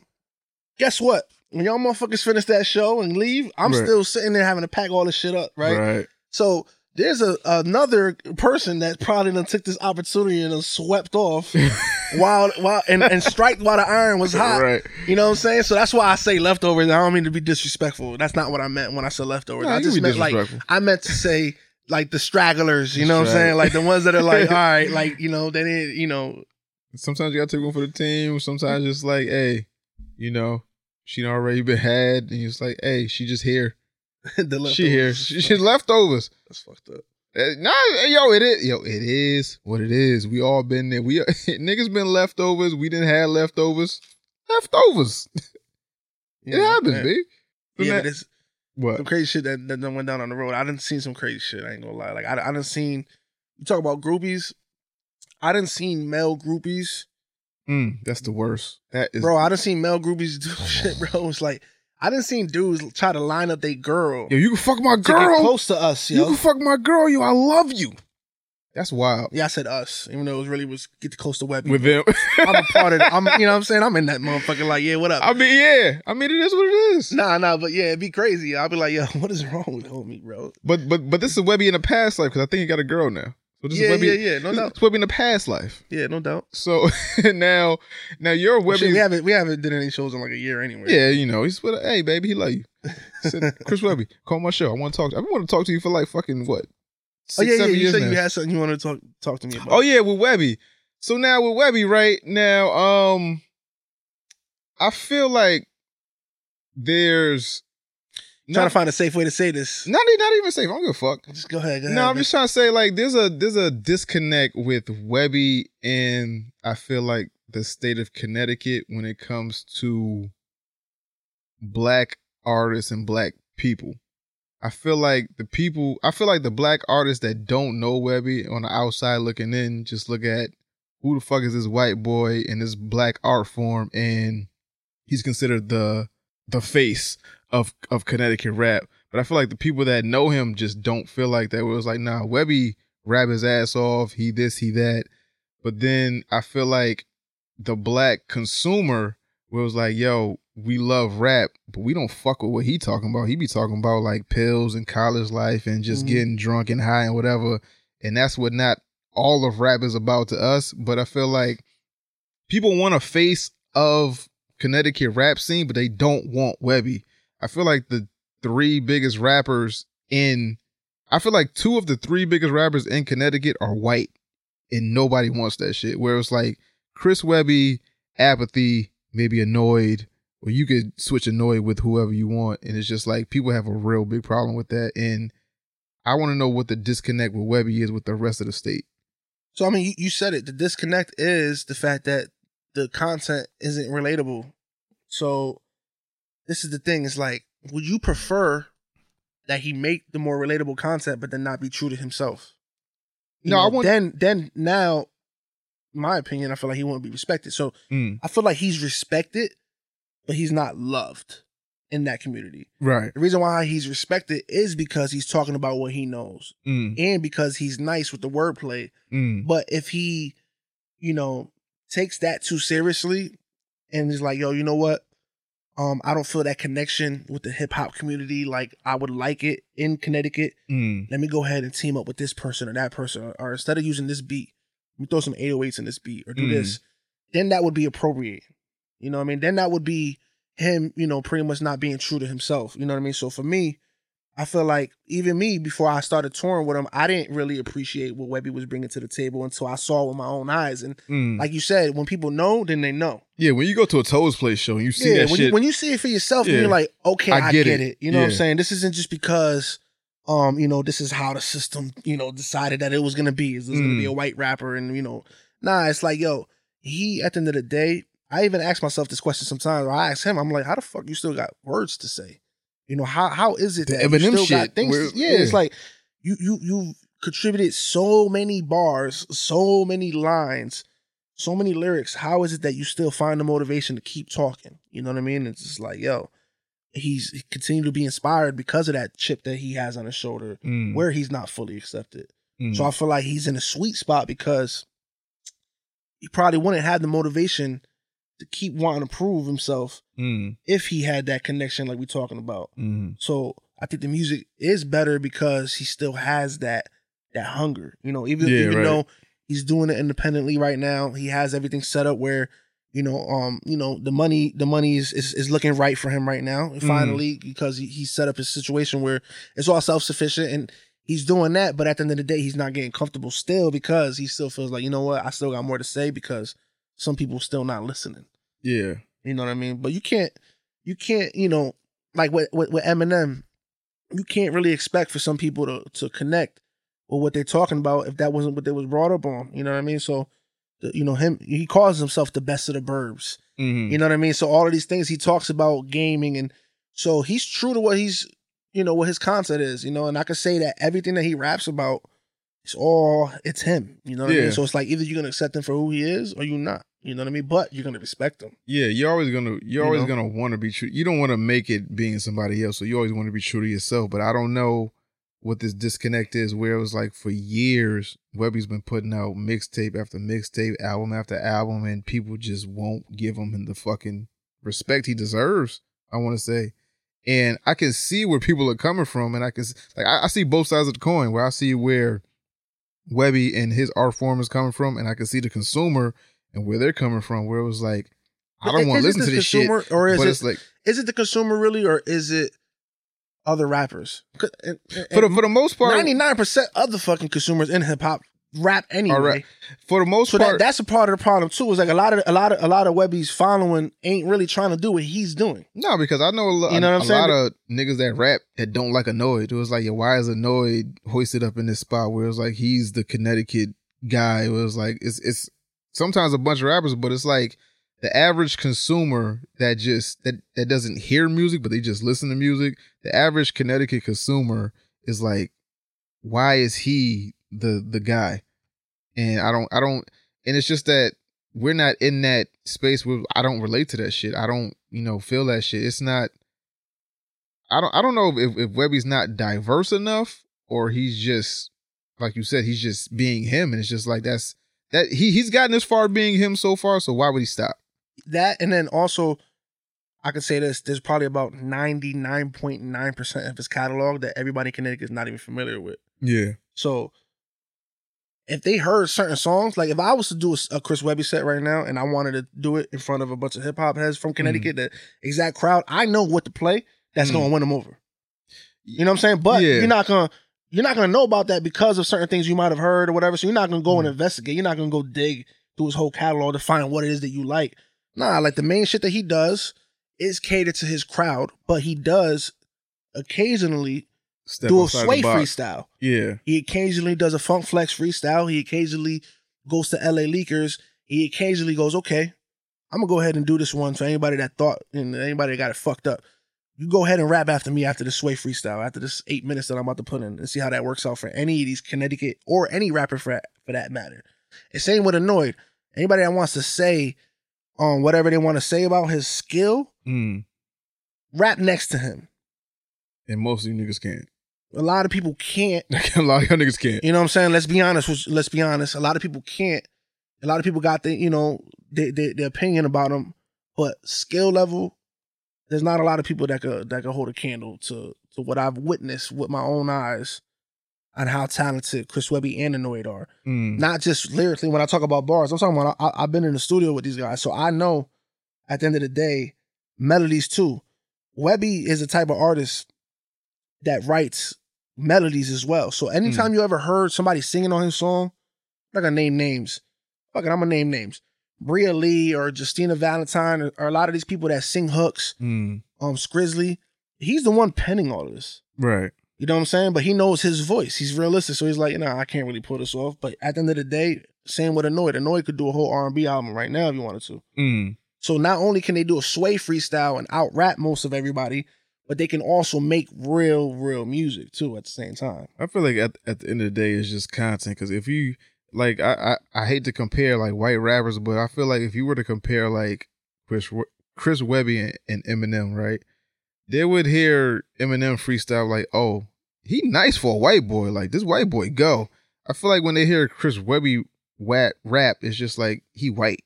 And it's just like he rap about white shit. And it's just that. He rapping about what he know. You know he rap about what he know, but it's like you can't, He gonna rap about Sopranos, he's gonna rap about Super Mario. Right. If that ain't your shit, then that ain't your shit. You know what I mean? It's like a line. If you never watched Sopranos, how the fuck you gonna fuck with a line that he's a punchline with Sopranos is different than, if you watch The Wire. Yeah, if you don't know shit about Mario Kart. If you listen to, so it's like, it just depends on what you like, you know what I mean? But like I said, that part is subjective, Mm-hmm. but the part that you can't really argue with is His rapping ability. his ability just in general to make music, man. Is just, Mm-hmm. you know. I mean, it is what it is at the end of the day. Webby, fuck with me. I don't know what camera I'm looking at. Webby, fuck with me. I just got some questions, B. So now, And shout out to Annoyed. I think yeah. real quick, you mentioned some people not really fucking with Annoyed. Mm-hmm. Annoyed, also I think is really incredible for obvious reasons, but then also he's just like a really, really good person too. You know what I mean? So like for anybody to not like Annoyed, you don't know Annoyed. Oh no, he's a great. You know what I mean? So it's like, you know, because he would literally like Annoyed got verses probably for like a lot of people. You know what I mean? Like you probably don't even realize he does. You know what I mean? Whether because it's not out or whatever the case is, but he's showing a lot of love. So for anybody in this industry to be giving him a hard time, I don't feel like he's the one. You know what I'm saying? And most recently, I feel like we seeing this because DJ Perfect, shout out to Perfect, just dropped a record. He dropped a remix to Fuck It Up with Sholey, and Annoyed is on that. So it's Snosa, Annoyed, QB, Perfect, Chill Shump did the beat. And I think that was a good move for Annoyed because, you know, I felt like that was helping connect him to where you're saying you feel like he's disconnected in certain places, you know. Because that's, you know, we're looking at it from our perspective. And Right. Hartford and where he's from, you know, they got a different opinion of Annoyed. But out here, I've been in studios, like, I'm not just talking out of my ass. Like, I know certain artists that talk about Annoyed in a negative way only because they don't know him or they feel like whatever the case may be. But now him bridging that gap and getting up with Sholey and the whole Show Love and all that shit, I think that's gonna help. No, them same rappers have been here and said the shit off mic about Annoyed, but they didn't say it while the mic was on. Like, But everybody like, yo, Annoyed is nice, but like, maybe his voice or, you know, some people have like a, you know, it's just the shit he rap about that people I feel like they don't fuck with. I feel like when they look at Annoyed, they know his background being Caribbean or like his dad is Caribbean, whatever, and him growing up where he grew up. They want something a little bit harder. They feel like what I've heard is like a lot of his shit is like fairy tale and just like kiddish type of shit where it's like just soft. I want to say, you know, not thinking of a better word for it. Where it's like they want something a little bit harder. Where it was like if he go a little bit harder, if he talk about some real shit, he can be out of here. Like Annoyed got that rapping ability where he got that cadence, he got that flow where he could, like, if he just changes one thing or went up a notch, he could be there. Now I feel like he's definitely like right there, but I just feel like people have a hard time putting him somewhere. Like, Yeah. people don't know where to categorize him. You know what I mean? Yeah. You know, so it's kind of hard to put your finger on the pulse of like Webby. We get it. Yeah. You know, Webby's like, all right, it's either you like it or you don't. Exactly. You know what I'm saying? 'Cause Yeah, you know yeah. what you know his lane, and that's his lane. Annoyed is kind of like, I could jump in the lane with Webby. Yeah. I could jump in this lane with whoever it are. You know what I'm saying? So I think with Annoyed, I just think that. But that's not to his detriment though. That's to his advantage at this point where it was like, yo, Annoyed can get on anything. But from a business point of view, it's kind of tough because, you know, when you talk about marketing, You don't know how to market him. yeah, the one thing about marketing is you got to basically try to pinpoint as specifically your target audience. Basically promote something. If your target audience one day is an R&B Lucky, and it's, you know, the radio supporting it and chicks are supporting it, this all the time. but then so you want to keep them happy, but at the same time, the next day you want to do a flex freestyle to make sure that you know the people that like bars are happy. It's kind of hard to market somebody that can Nah. do both like that really well. I say You know this what I mean? all the time. With Lucky, he should have been out of here.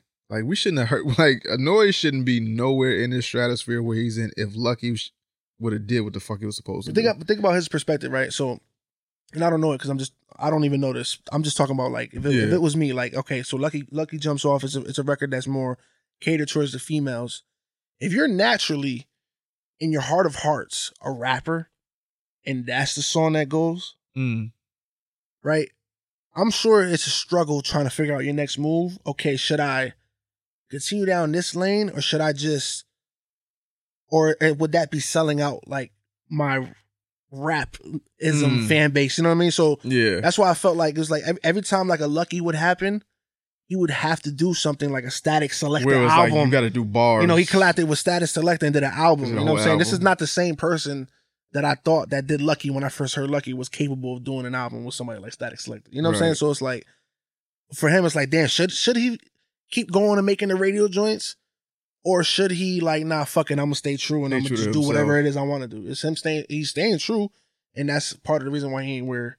I mean, but you can feed every audience though. For every Lucky, you got just a freestyle here. You could. That's just, what he was doing. Yeah, you could just put bars everywhere. I mean, You know, but same people that was watching Lucky wasn't watching the freestyle and vice versa. So Yeah. some people that are watching the freestyle don't know he could do Lucky, and they not investing into his music. Like, oh, this is a kid that is nice with the bars or whatever. nah. Lucky Meanwhile, was the it's one. driving him crazy because he's like, damn, only if y'all knew. Yeah. You know what I'm saying? So it's kind of tough, but whatever. Yeah, Lucky was the one. He'll be man. all right. He's talented enough. He's fine. He'll be fine. Yeah, now, back to you.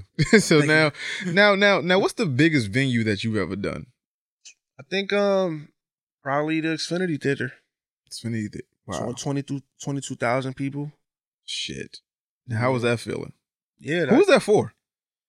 that was for I did it a few times. We did Hot Jam a few years. Mhm. RIP to Juice WRLD. I opened up for Juice WRLD one time, and his fans are amazing. I always say that whenever I play Juice WRLD, I'm just like, shout out to his fans because they definitely welcome me with open arms. Mhm.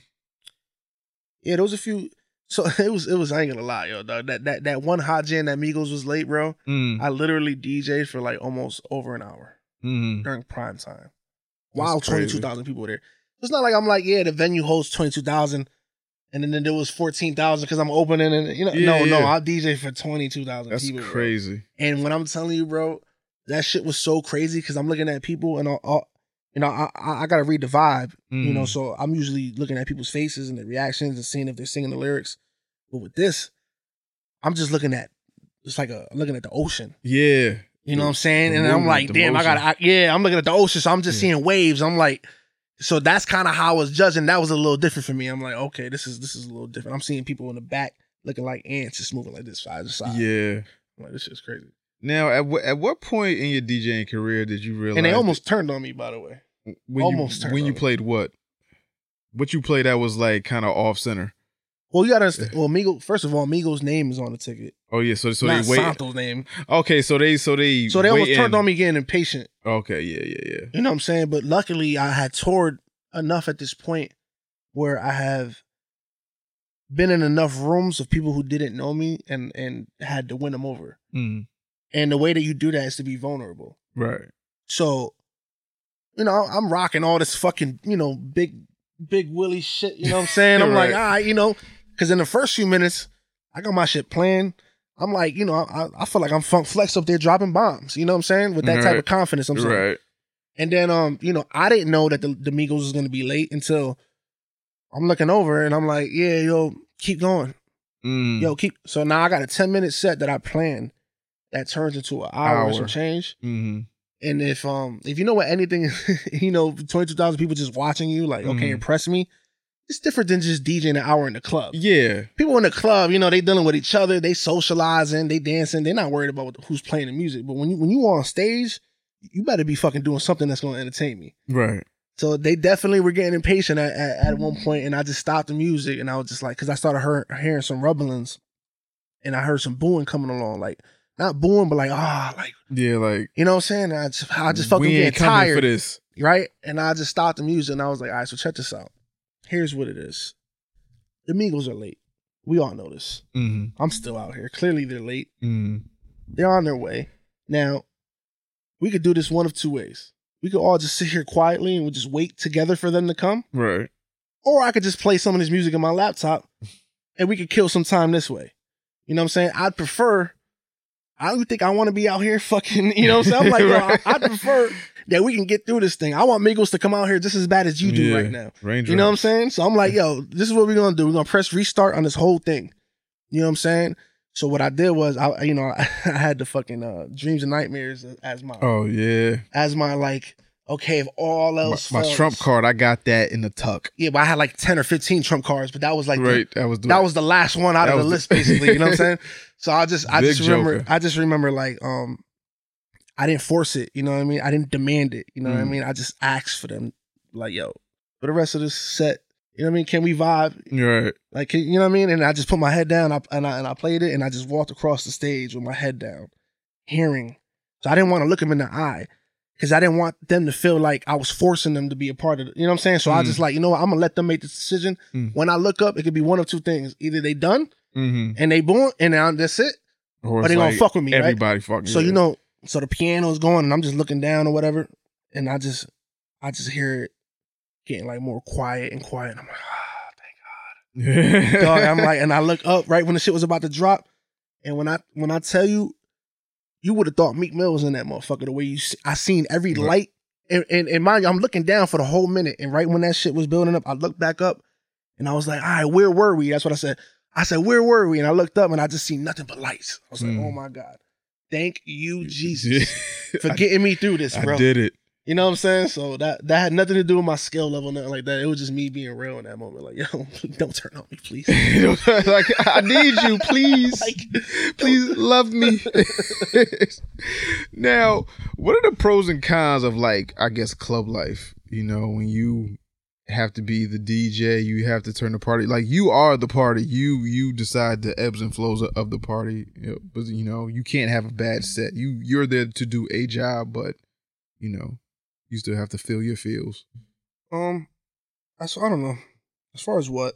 As far as like, you know, okay, so, you know, you have to be in the club, you know, even if Santo is not having the greatest of days, you have to be in and you have to provide the vibe. You have to, you know, someone pays you to go there and do a job and you have to provide that vibe versus, you know, doing this, you know, this is your job. You do this, you know, maybe 4 or 5 times a week where it's like, I got to provide this vibe, you know, every single solitary time. And I got to be on my A game every single solitary time where it's like, even if I don't want to be, I have to be.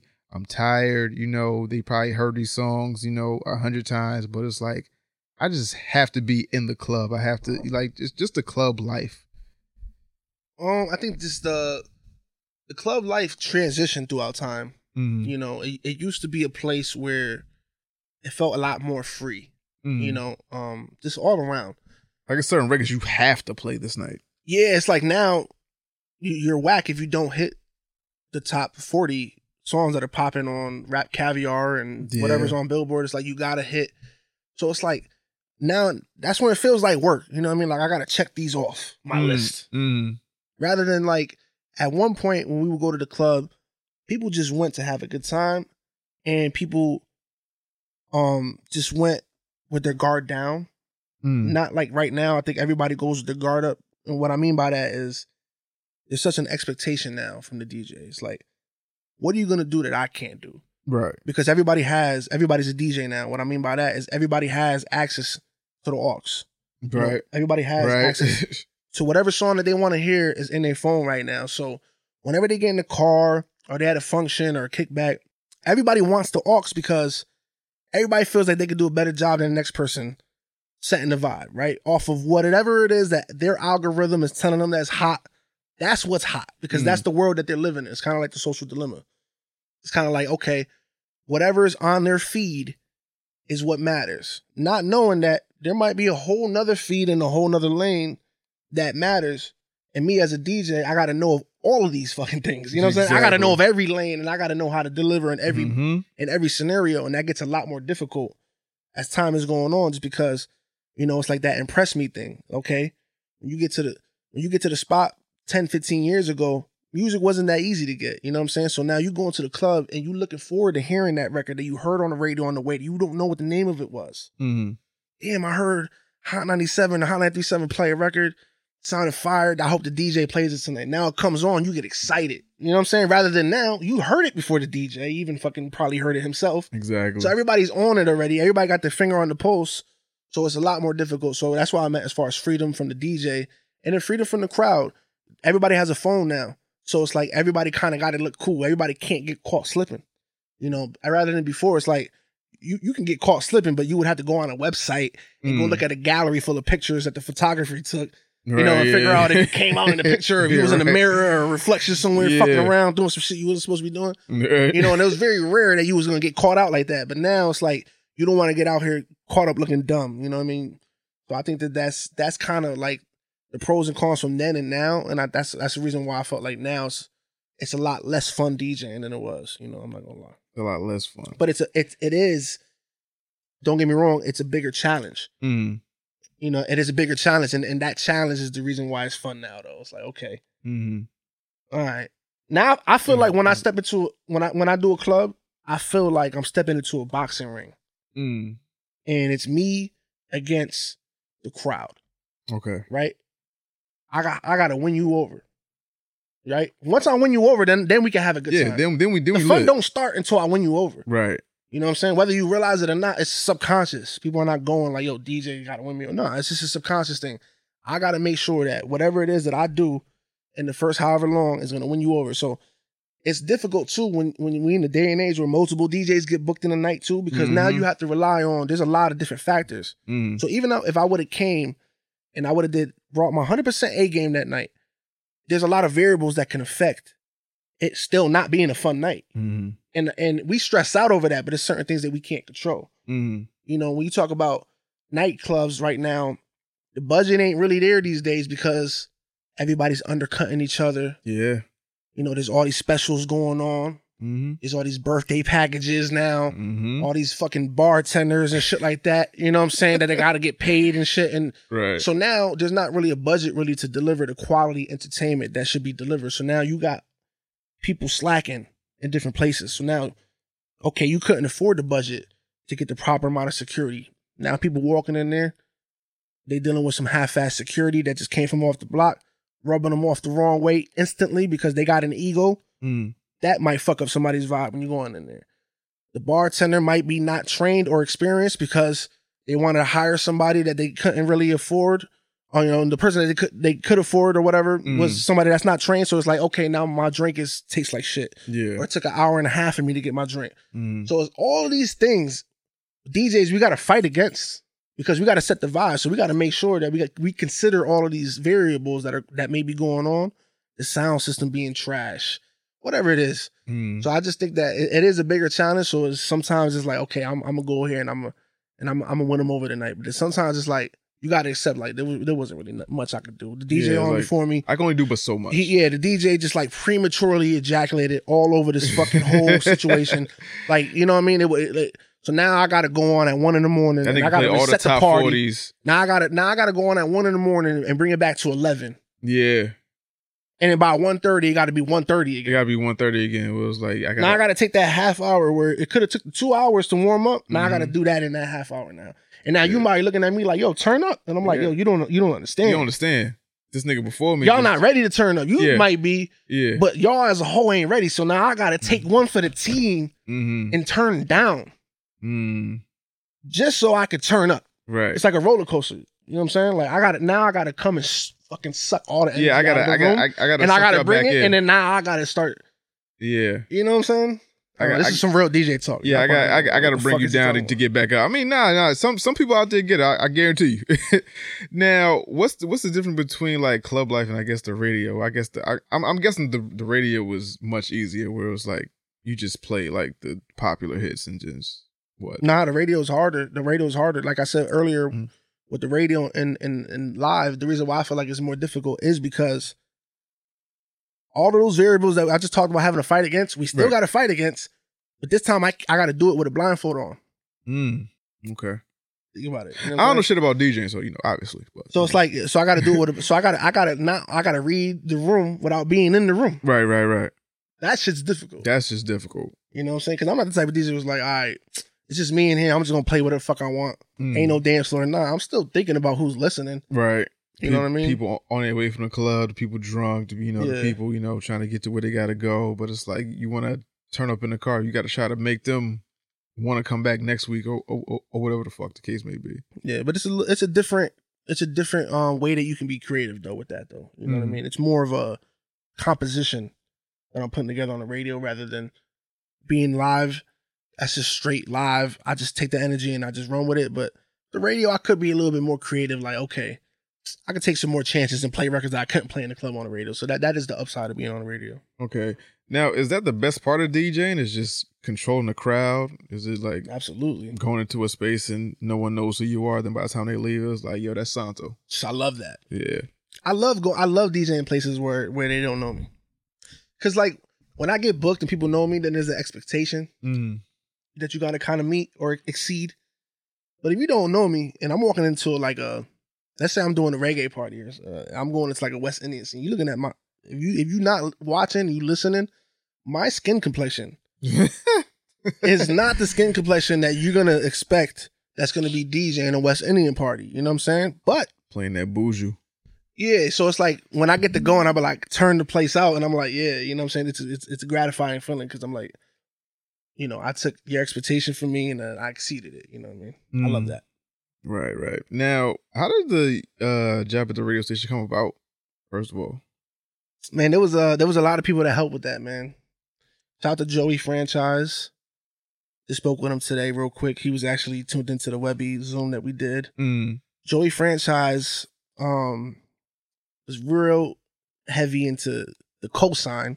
He introduced me to Buck. He was like, yo, this is the guy. Not only him, but DJ Mean from Bridgeport, Connecticut. He also introduced me to Buck. Like, yo, this is the guy. And you know, the thing about when you get introduced from another DJ, that's a different thing because it's like for a DJ to co-sign you and say, this is the guy, it's a different type of respect you got to have for that. You know what I'm saying? So anybody could champion you, but when a DJ does it, it's like, okay, you got to pay attention. G Money the Prince, another person that gave me the co-sign. I was working with him with Connecticut Against Violence, an organization that I'm a part of. We were doing like a lot of schools together. We were probably working for about 2 years, doing a bunch of schools. And what we do is we do assemblies, and we'll go to schools, we'll play music, we'll turn up, bring speakers to come talk to them. And we were doing that for free, just doing it for the community for like 2 years. Me building up my relationship with G Money, with Joey Franchise. We were booking Joey Franchise down in our area in Bridgeport. You know, mind you, he's a Hartford guy, so he was getting gigs out here, and we were doing our thing. But we didn't need the radio for anything. So I'm booking Joey Franchise, or I'm booking whoever it is. We don't need to do that. We're only doing that just to have somebody else to come in and have some different flavor as far as the music. But we weren't doing it like, yo, let's try to get their crowd to come, because we already had that. So it was more like it was self-sufficient. Like, I didn't need anybody to basically be hired. You know what I'm saying? I was like, you know what? I'm going to hire myself. I'm going to build my team. So we were doing our clubs and everything like that. And the radio was looking like, hold up, you're not getting no advertising from us. You know what I'm saying? Right. I'm like, you're not. But meanwhile, I'm successful in my own right. So I felt like it was more like a partnership rather than me getting hired at the radio. It was like, okay, if we're going to bring you onto the radio, it's not just them hiring me, it's them hiring what I brought to the table. And that was, you know, my team, you know, what I was bringing, what I was doing in Bridgeport. So I felt like the radio came along. Once I got introduced, I just grinded my fucking ass off. And I just continued to do me, doing our own events. I got a van with my face on it. You know, I was hitting Hot Jam, and I was doing like 960 on Wednesdays where Craig was at. And certain spots that were in Hartford, my man Charlie Rock, Don't Be Mad, we would pull up with the van, and you know, we would go hit every car with the flyer with my face on it, and just like real street team shit. Yeah. From like, you know, lost start. Yeah, like real street team shit. So I think once I was doing that, I caught their attention, and then DJ Buck, the program director, one day somebody called out for G Money's show. Now, you know, he's had his eye on me or whatever the case is. Then he hits up G Money. He's like, hey, listen, I was thinking about putting Santo in to fill in for tonight. Have you heard of him? I just explained I was doing 2 years. And mind you, I was doing all of this with all these DJs, but I wasn't asking them for nothing. Right. So I'm working with G Money for 2 years. I didn't ask him for nothing. You know what I'm saying? It was just us working. So he's like, what? Santo? That's my boy. I just was with him today. It just so happened that day that I did my first filling, I was actually with G Money doing a school. Okay. So it was like, yo, I just came from Bridgeport. I was just out there. So now he's like, oh, okay, bet. So then when I went up there and I did my filling, I did my first set. When I tell you, dog, I had about 300 people repost the flyer in a few hours, and then I had like just nothing but people calling to the point where G Money was picking up like, yo, it's Hot 937. Let me guess, you're from Bridgeport. You're right. You know what I'm saying? And it was like, yeah, it's that you know, love. And it was just like Bridgeport felt like, okay, finally somebody that's representing us is on this fucking station. And it's that love. And so so I didn't even realize all that energy I was putting out there. I had no idea that you know, people were gonna give it back one day. And that was the day that I felt like people really, really like threw me on their shoulders. It was like, nah, we're gonna make sure you get invited back today. You know what I'm saying? And that's what happened. Like, because I kept it safe that night. I didn't really do nothing that was really outstanding or anything like that. I just kept it safe. I had mad people supporting me. And then when they called me back to have a meeting, I took it a step further. I was like, you know what? I had that with me. I got all these cosigns, but then also I'm going to come and not act like I already got a job. I'm going to come and I'm going to act like I want the job. So I came prepared. Like what I did was I put together a magazine, and in the magazine, I had my bio, you know, I had a bunch of things in there, but more importantly, I had testimonials. I had people, pictures, thousands and thousands of pictures in this magazine of people holding up my mixtape, people standing by my van, taking pictures with the van, you know, kids that we were working with at the school, you know, holding up banners and stuff like that. Just, and so when I gave him that, it was just like me saying, hey, listen, I can talk about it or I can show you. Got you. You know what I'm saying? So I showed him like, yo, this is the people that support me. This is what you'll be getting if you bring me on. And that's kind of how it happened. But the International Sundays came about, which is the show that I have on Sundays where I get to pretty much play whatever the fuck I want. That came about because the scene that we were doing, you know, the parties that we were doing, our crowd was so diverse that I would play all of these different things in the party. So, you know, you come to see me DJ, I'm the guy that would be at a hip hop party playing reggaeton. I'm the guy that's at the Spanish party playing hip hop. You know what I'm saying? I'm always that guy that's pushing it. You know what I'm saying? So when Buck came out and he seen how I was DJing, he was like, yo, how do you feel about doing a show? You know, because the reggaeton show was retiring. And he was like, how do you feel about doing a show just where like you just pretty much play how you played in the club? You could play like pretty much everything. I'm like, shit. I'm like, well, we got to come up. You know, now I'm thinking to myself like, okay, that sounds fun, but now we got to take it a step further. So then shout to Eli, I brought him up earlier. He was like, the International Sundays. Got to come with a name. He was like, yo, how about you do the International? So that gives you an excuse. And it's kind of like a disclaimer already. When you hear that and then you tune in, you hear house or you hear cumbia or you hear reggaeton, you're not shocked about it because it's called International Sundays. Yeah. So he was like, that could be your disclaimer. And then not only that, you could talk about culture. You could talk about this. I'm like, yo, you know what? You're fucking on to something, my man. I think it's smart. Let's go. Keep him. He's International smart. Sundays. He's smart. You know, so. Now, do you feel like you've ever gotten too big for Connecticut? My bad. That was a long ass answer. No. But I felt like I had to take every piece of the puzzle because I want people to know that's watching that it's not just one thing that's going to get you from A to C, A to D, A to wherever it is you're trying to go. It's going to be multiple things. Can't cut no corners. Yeah. So I don't know how G Money's talking about me when I'm not in the room, or how franchise is talking about me when I'm not in the room. I can't control those things. But what I can control is my relationship with them and being 100 with them. So I never took and cut any corners. I always kept it 100 with everybody, and I always try my best to do what I needed to do, and ended up paying off. You know what I'm saying? Right. Now, have you ever felt like you've gotten too big for Connecticut and you need to leave Connecticut? Because a lot of artists, I feel like they feel like the scene in Connecticut isn't it, and they're not going to get discovered here. They won't be heard here, so they wind up moving to like a Texas or like a Atlanta or some shit like that, or like a Florida or something like that, where it's like they feel like they're that good that they'll get that much more exposure and they'll be discovered that way. Do you ever feel like in your DJing career, with you being international, being all over the world, you feel like, you know what, Connecticut just ain't the place for me no more. I need to branch out and just, you know, show people Santo in these bigger markets? So it's funny that talking about Joey Franchise, he put up a post today. It was like a meme with some shit where it's like, the grass always seems greener on the other side. He's like, but really it's the grass is green where you water it. You know what I'm saying? It's kind of like that mentality. And it's kind of like also the bigger markets. Now you could be a small fish in a big pond. Or you could be a bigger fish in a small pond. It's just depending on what your preference is. You know what I mean? So me, I don't mind Connecticut because I have traveled. And I feel like we got it a lot better than what we feel like we do. Honestly. Right.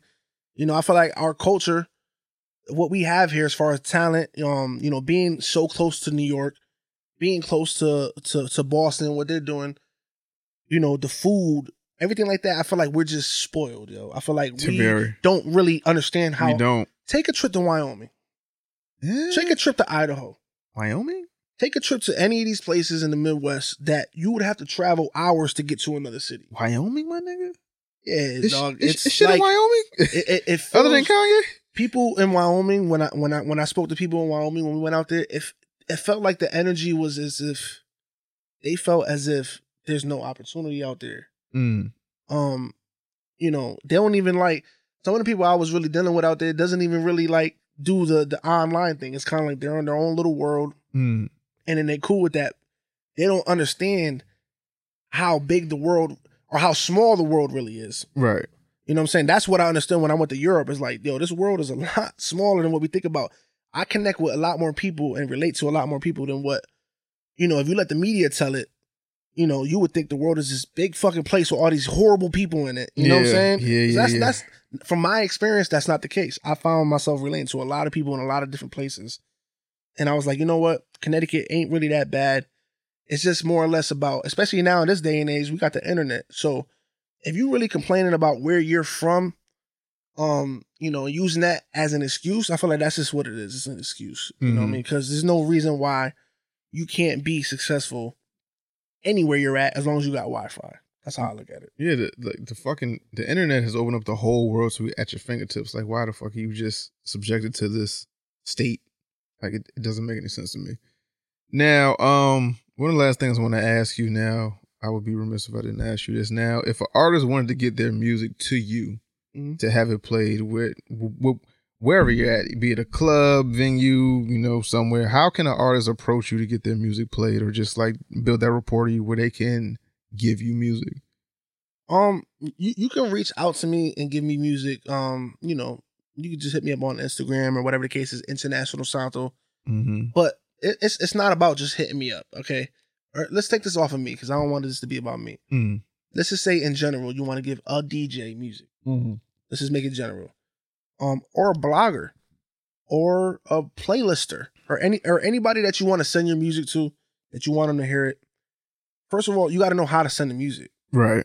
You know what I mean? You have to understand that, like, there is a way about going about how to send music or how to do business with somebody. You know what I mean? So, when you're sending an email to somebody, you got to understand, like me particularly, I have, because I work for the radio, so I have a lot of my email is filled with like a lot of different label reps that are trying to send me music. So, if your email doesn't look as professional or could even stand next to, you know, an Atlantic, and what I mean by professional, just simply having an introduction, okay, like introduce, have a bio in the email, you know what I mean? Have, you know, go to like a MailChimp and create a template for it. You know, you don't have to use MailChimp to distribute the email, but at least have like a template where, you know, so there's a button, you know, there's a, you know, a listen button or download button, just something to make it so like anybody that's looking at the email says, okay, this person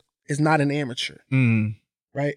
Because it's not let's say you send a song, just send an MP3. It's untitled ... 46789 all that shit, B capital C, whatever the fuck bat signal it's titled or whatever it is, right? Let's say that's literally sonically the best song that was ever made, ever, and it doesn't even matter, because part of us right now spending our energy on music, we're betting on you, so we have to know that if I play this song, what's gonna happen after I play it? Not much if you don't have legs for the song on your own. So if you're an amateur and I feel like you're just getting into the game, boom, you got to make yourself hot, right? You have to make yourself hot. And how you do that is you go ahead, you find who likes the music that you're putting out. You get those testimonials from those people, how I did it with the radio. So you go, you fill your email up with, okay, you got to make it seem like to us, like we're going to be missing the train. It's going to be going by. Exactly. You don't have to jump on it. We're just letting you know. We're giving you the courtesy of sending you this email just to let you know what's going on. It's coming, nigga. You don't have to say that, but position it in a way where when I see this email, I'm like, wait, what the fuck? How the fuck I didn't know about this? Include the statistics. You know, let me know, yo, so-and-so's already supporting it. You know, Flex done dropped the bomb on this already. Right. You know what I'm saying? You know, TikTok is already, you know, going crazy with this. Let me know that there's somebody else besides me that's gonna fuck with this record. So if I fuck with it, I'm not wasting my time, because you gotta understand, when I say we're betting on your music, yes, we're betting on, if I play this, we want you to be successful. I don't want to just play a record because it's hot. I want to play a record knowing that people are gonna enjoy it. I want you to be somebody, motherfucker. Yeah, I want people to enjoy it. You know what I'm saying? So you gotta fucking shoot a video for this shit. Like, I'm going real basics. ID3 tag. Easy. If you don't know what an ID3 tag is, you shouldn't be asking me about sending music to me. What you should be doing is YouTubing or going to school. This is what we talk about school. You know what I'm saying? It don't have to be actual school. Go to the school of somebody. Yeah. Find a mentor. Find somebody that's going to help you get to the point where you can go ahead and start networking. You know what I'm saying? Like, I'm not going, that's like, all right, you holler at a chick, ask her to go out on a date, but you don't got a car to pick her up. Yeah, you niggas. You understand? Or you don't got your shit together. Get your shit together. Y'all invest and more then into start y'all hollering at motherfuckers. Y'all invest but more y'all into trying to y'all skip. look. Y'all trying to skip from A to Skip Z. steps. And y'all not understanding that, yo, bro, do your motherfucking research. Yo, I'm the and figure hottest out- nigga here. I do this, I do that. Here's my song. Nigga, Yeah, you need to go through the proper channels. You ain't got the shit tagged right. You don't got gotta a be clean registered to version. The media base, it has to be registered to everywhere. And if what I'm saying is foreign to you right now, then you need to do more time researching. You know what I mean? All of these things could be YouTube, and you can learn all these things. If what I'm saying is like, oh yeah, no shit, duh, then this doesn't apply to you. You know what I'm saying? This doesn't. Then you know what I mean? But I'm just talking about, and you'd be surprised, yo. There's like 98%. Oh, I'm not surprised anymore. Well, yeah, because you got a podcast, so you know. 98% of the people that reach out, and then you also have to reach out on some like, yo, listen, you have to expect that this person doesn't know you, so you're selling yourself. Mm-hmm. You know what I'm saying? You're selling yourself. So just know that whenever you reach out to anybody, just have your shit together, dog. That's all I'm saying. Yo, You that should be rule number one. Just have your shit together. A lot of you niggas invest into more of, I guess, your look into your actual music. Like a lot of niggas, y'all beats be trash. Y'all beats be having tags on them still. Y'all just be rapping over whatever the producer sent you. You ain't pay for.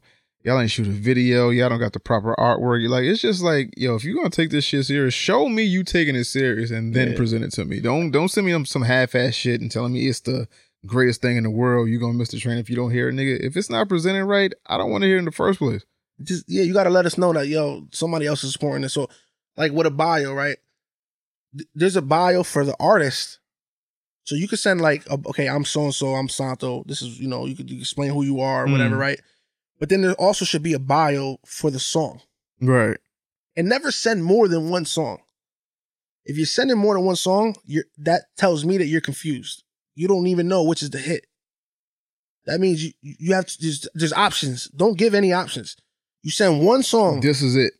So you can make 5 songs, 10 songs, 15, 20 songs, 30 songs, whatever the fuck it is. Put them all out, whatever. But find the one that people are graduating to the most. Mm-hmm. That the numbers are doing the best.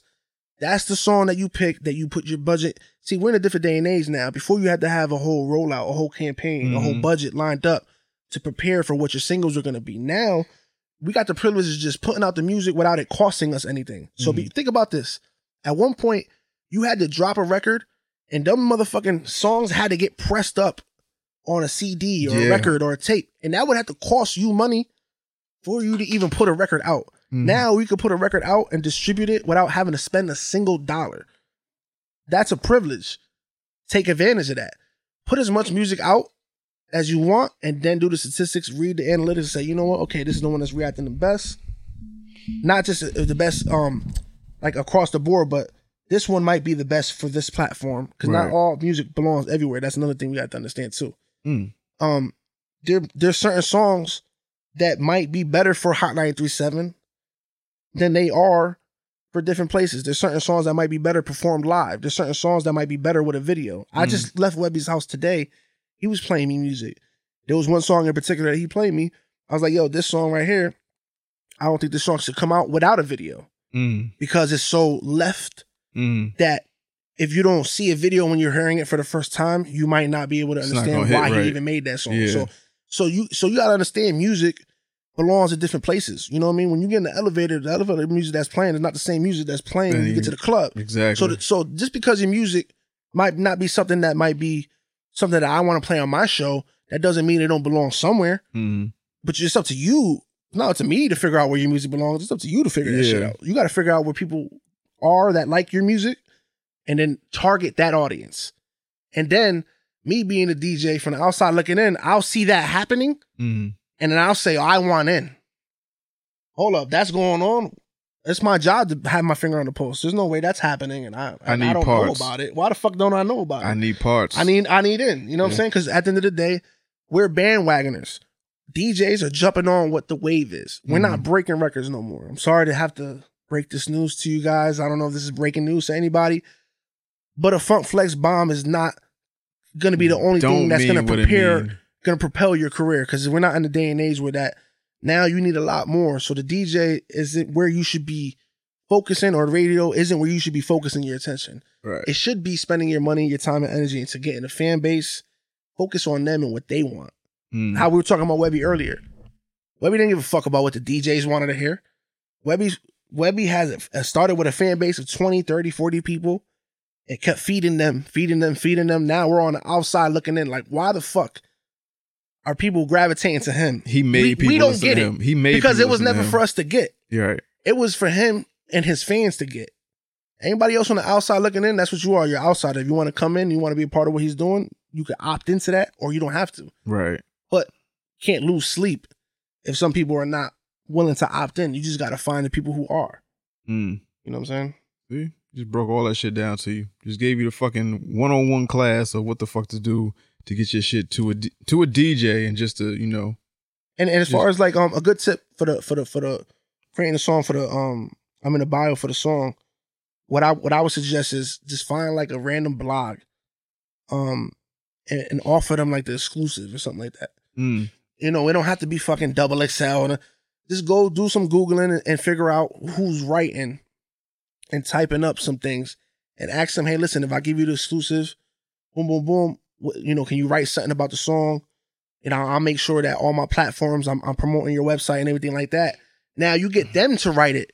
Now you send them the song, and now they're writing about your song. Exactly. And you put that publication in your post when you send it to the DJs or send it to the bloggers. Now you got something to put on your resume. So now you're not talking about your song. Somebody else is talking about your song from the outside. And now I'm looking at this shit like, oh, okay, I'm not going to check the credentials or whatever this website is. I'm not doing all that. I just know that somebody else fucks with it.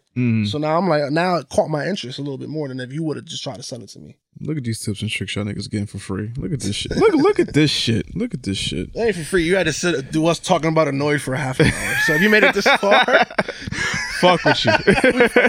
You earned all of that. Word. Now, last thing I want to ask you is, what has 2020 taught you as a whole when it comes to either like your career aspect, either you personally, you mentally, you looking at other people and how they receive information? Like, what has 2020 just taught you as a whole? I just think that, like, how we were talking about earlier, I just think that 2020 just pretty much, first, what it did was it put a mirror in front of everybody. I think what it did. It's like, okay, pause, take a look at what you're doing, take a look at yourself, reevaluate. You know what I'm saying? Like we said earlier, not that serious.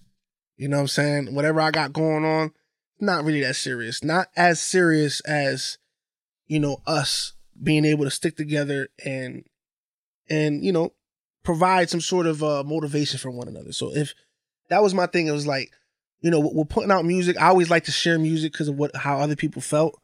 So I was always on that wave. So now it's even more magnified. Now it's like, okay, now I feel like people need music more than ever.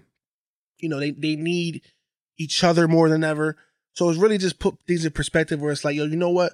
We really need each other. That's what I really learned. It's like, yo, we need each other more than what, because like I said earlier, I was cool spending time by myself. You know, I was cool whatever world I was living in. And now I'm realizing we need each other. We just, as human beings, we need each other. You know what I'm saying? And if you feel like that's not the case, then I feel like you need to do some more searching, because when we talk about a village, you know, that's what we got to be doing. We got to really be looking out for ourselves and each other. You know what I'm saying? And making sure that we are right. That's what 2020. So all the business shit and all that shit really became secondary. Now it's just more or less, you know, with the Black Lives Matter and you know, just feeling like pain from the world, and just, you know, if you didn't take this opportunity to kind of like, you know, feel some of that. And that's another thing too, really tell me like, you know what, it's okay to kind of sit in the moment and feel that. You know what I'm saying? Because we were too busy.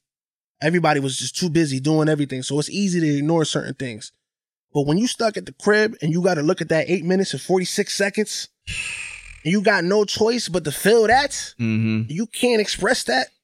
now that's what I mean why I put a mirror in front of us. Like, you know what I'm saying? Like, what are you doing to contribute for the next generation? Mm-hmm.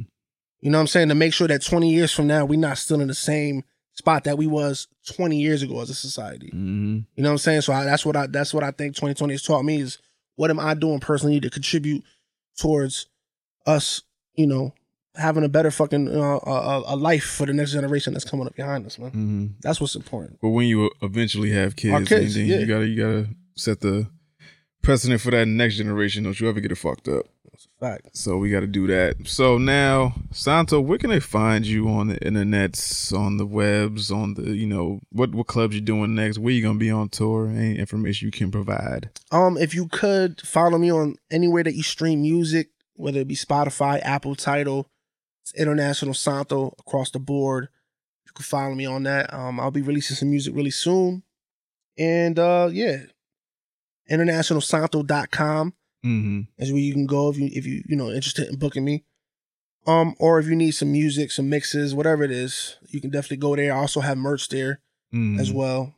And yeah, shout out to this hat right here that I'm wearing. My Club Van Home crew got me this as a gift. Well, shout out to that. So I gotta shout them out for that. You know, he mentioned earlier I was doing like a lot of lives. And I created a nice support system while I was doing that, and the people that fuck with me, and they actually just sent me this through the mail the other day as a gift. Shout out to that.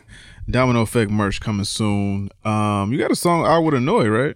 Yes. That's out now. It's called Appreciation. Mm-hmm. That's out now. I have a song with Webby and Annoyed called Yippee-Ki-Yay. That's also out now. Mm-hmm. I have a song that I produce along with JP on a track where Chris Webby, Be Real from Cypress Hill is on that, along with Smoke DZA. So that's incredible. Big names.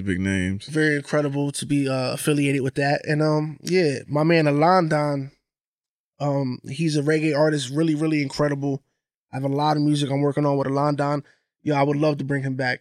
And we can. Oh, definitely, yo. Whatever, yo. Just let me know. Just let me know a date and a time, and we here, yo. Just I would love to bring Alondon. G, we gotta set it up. All right, G still out there. I think. So Yeah. Boom. There you go. Salute.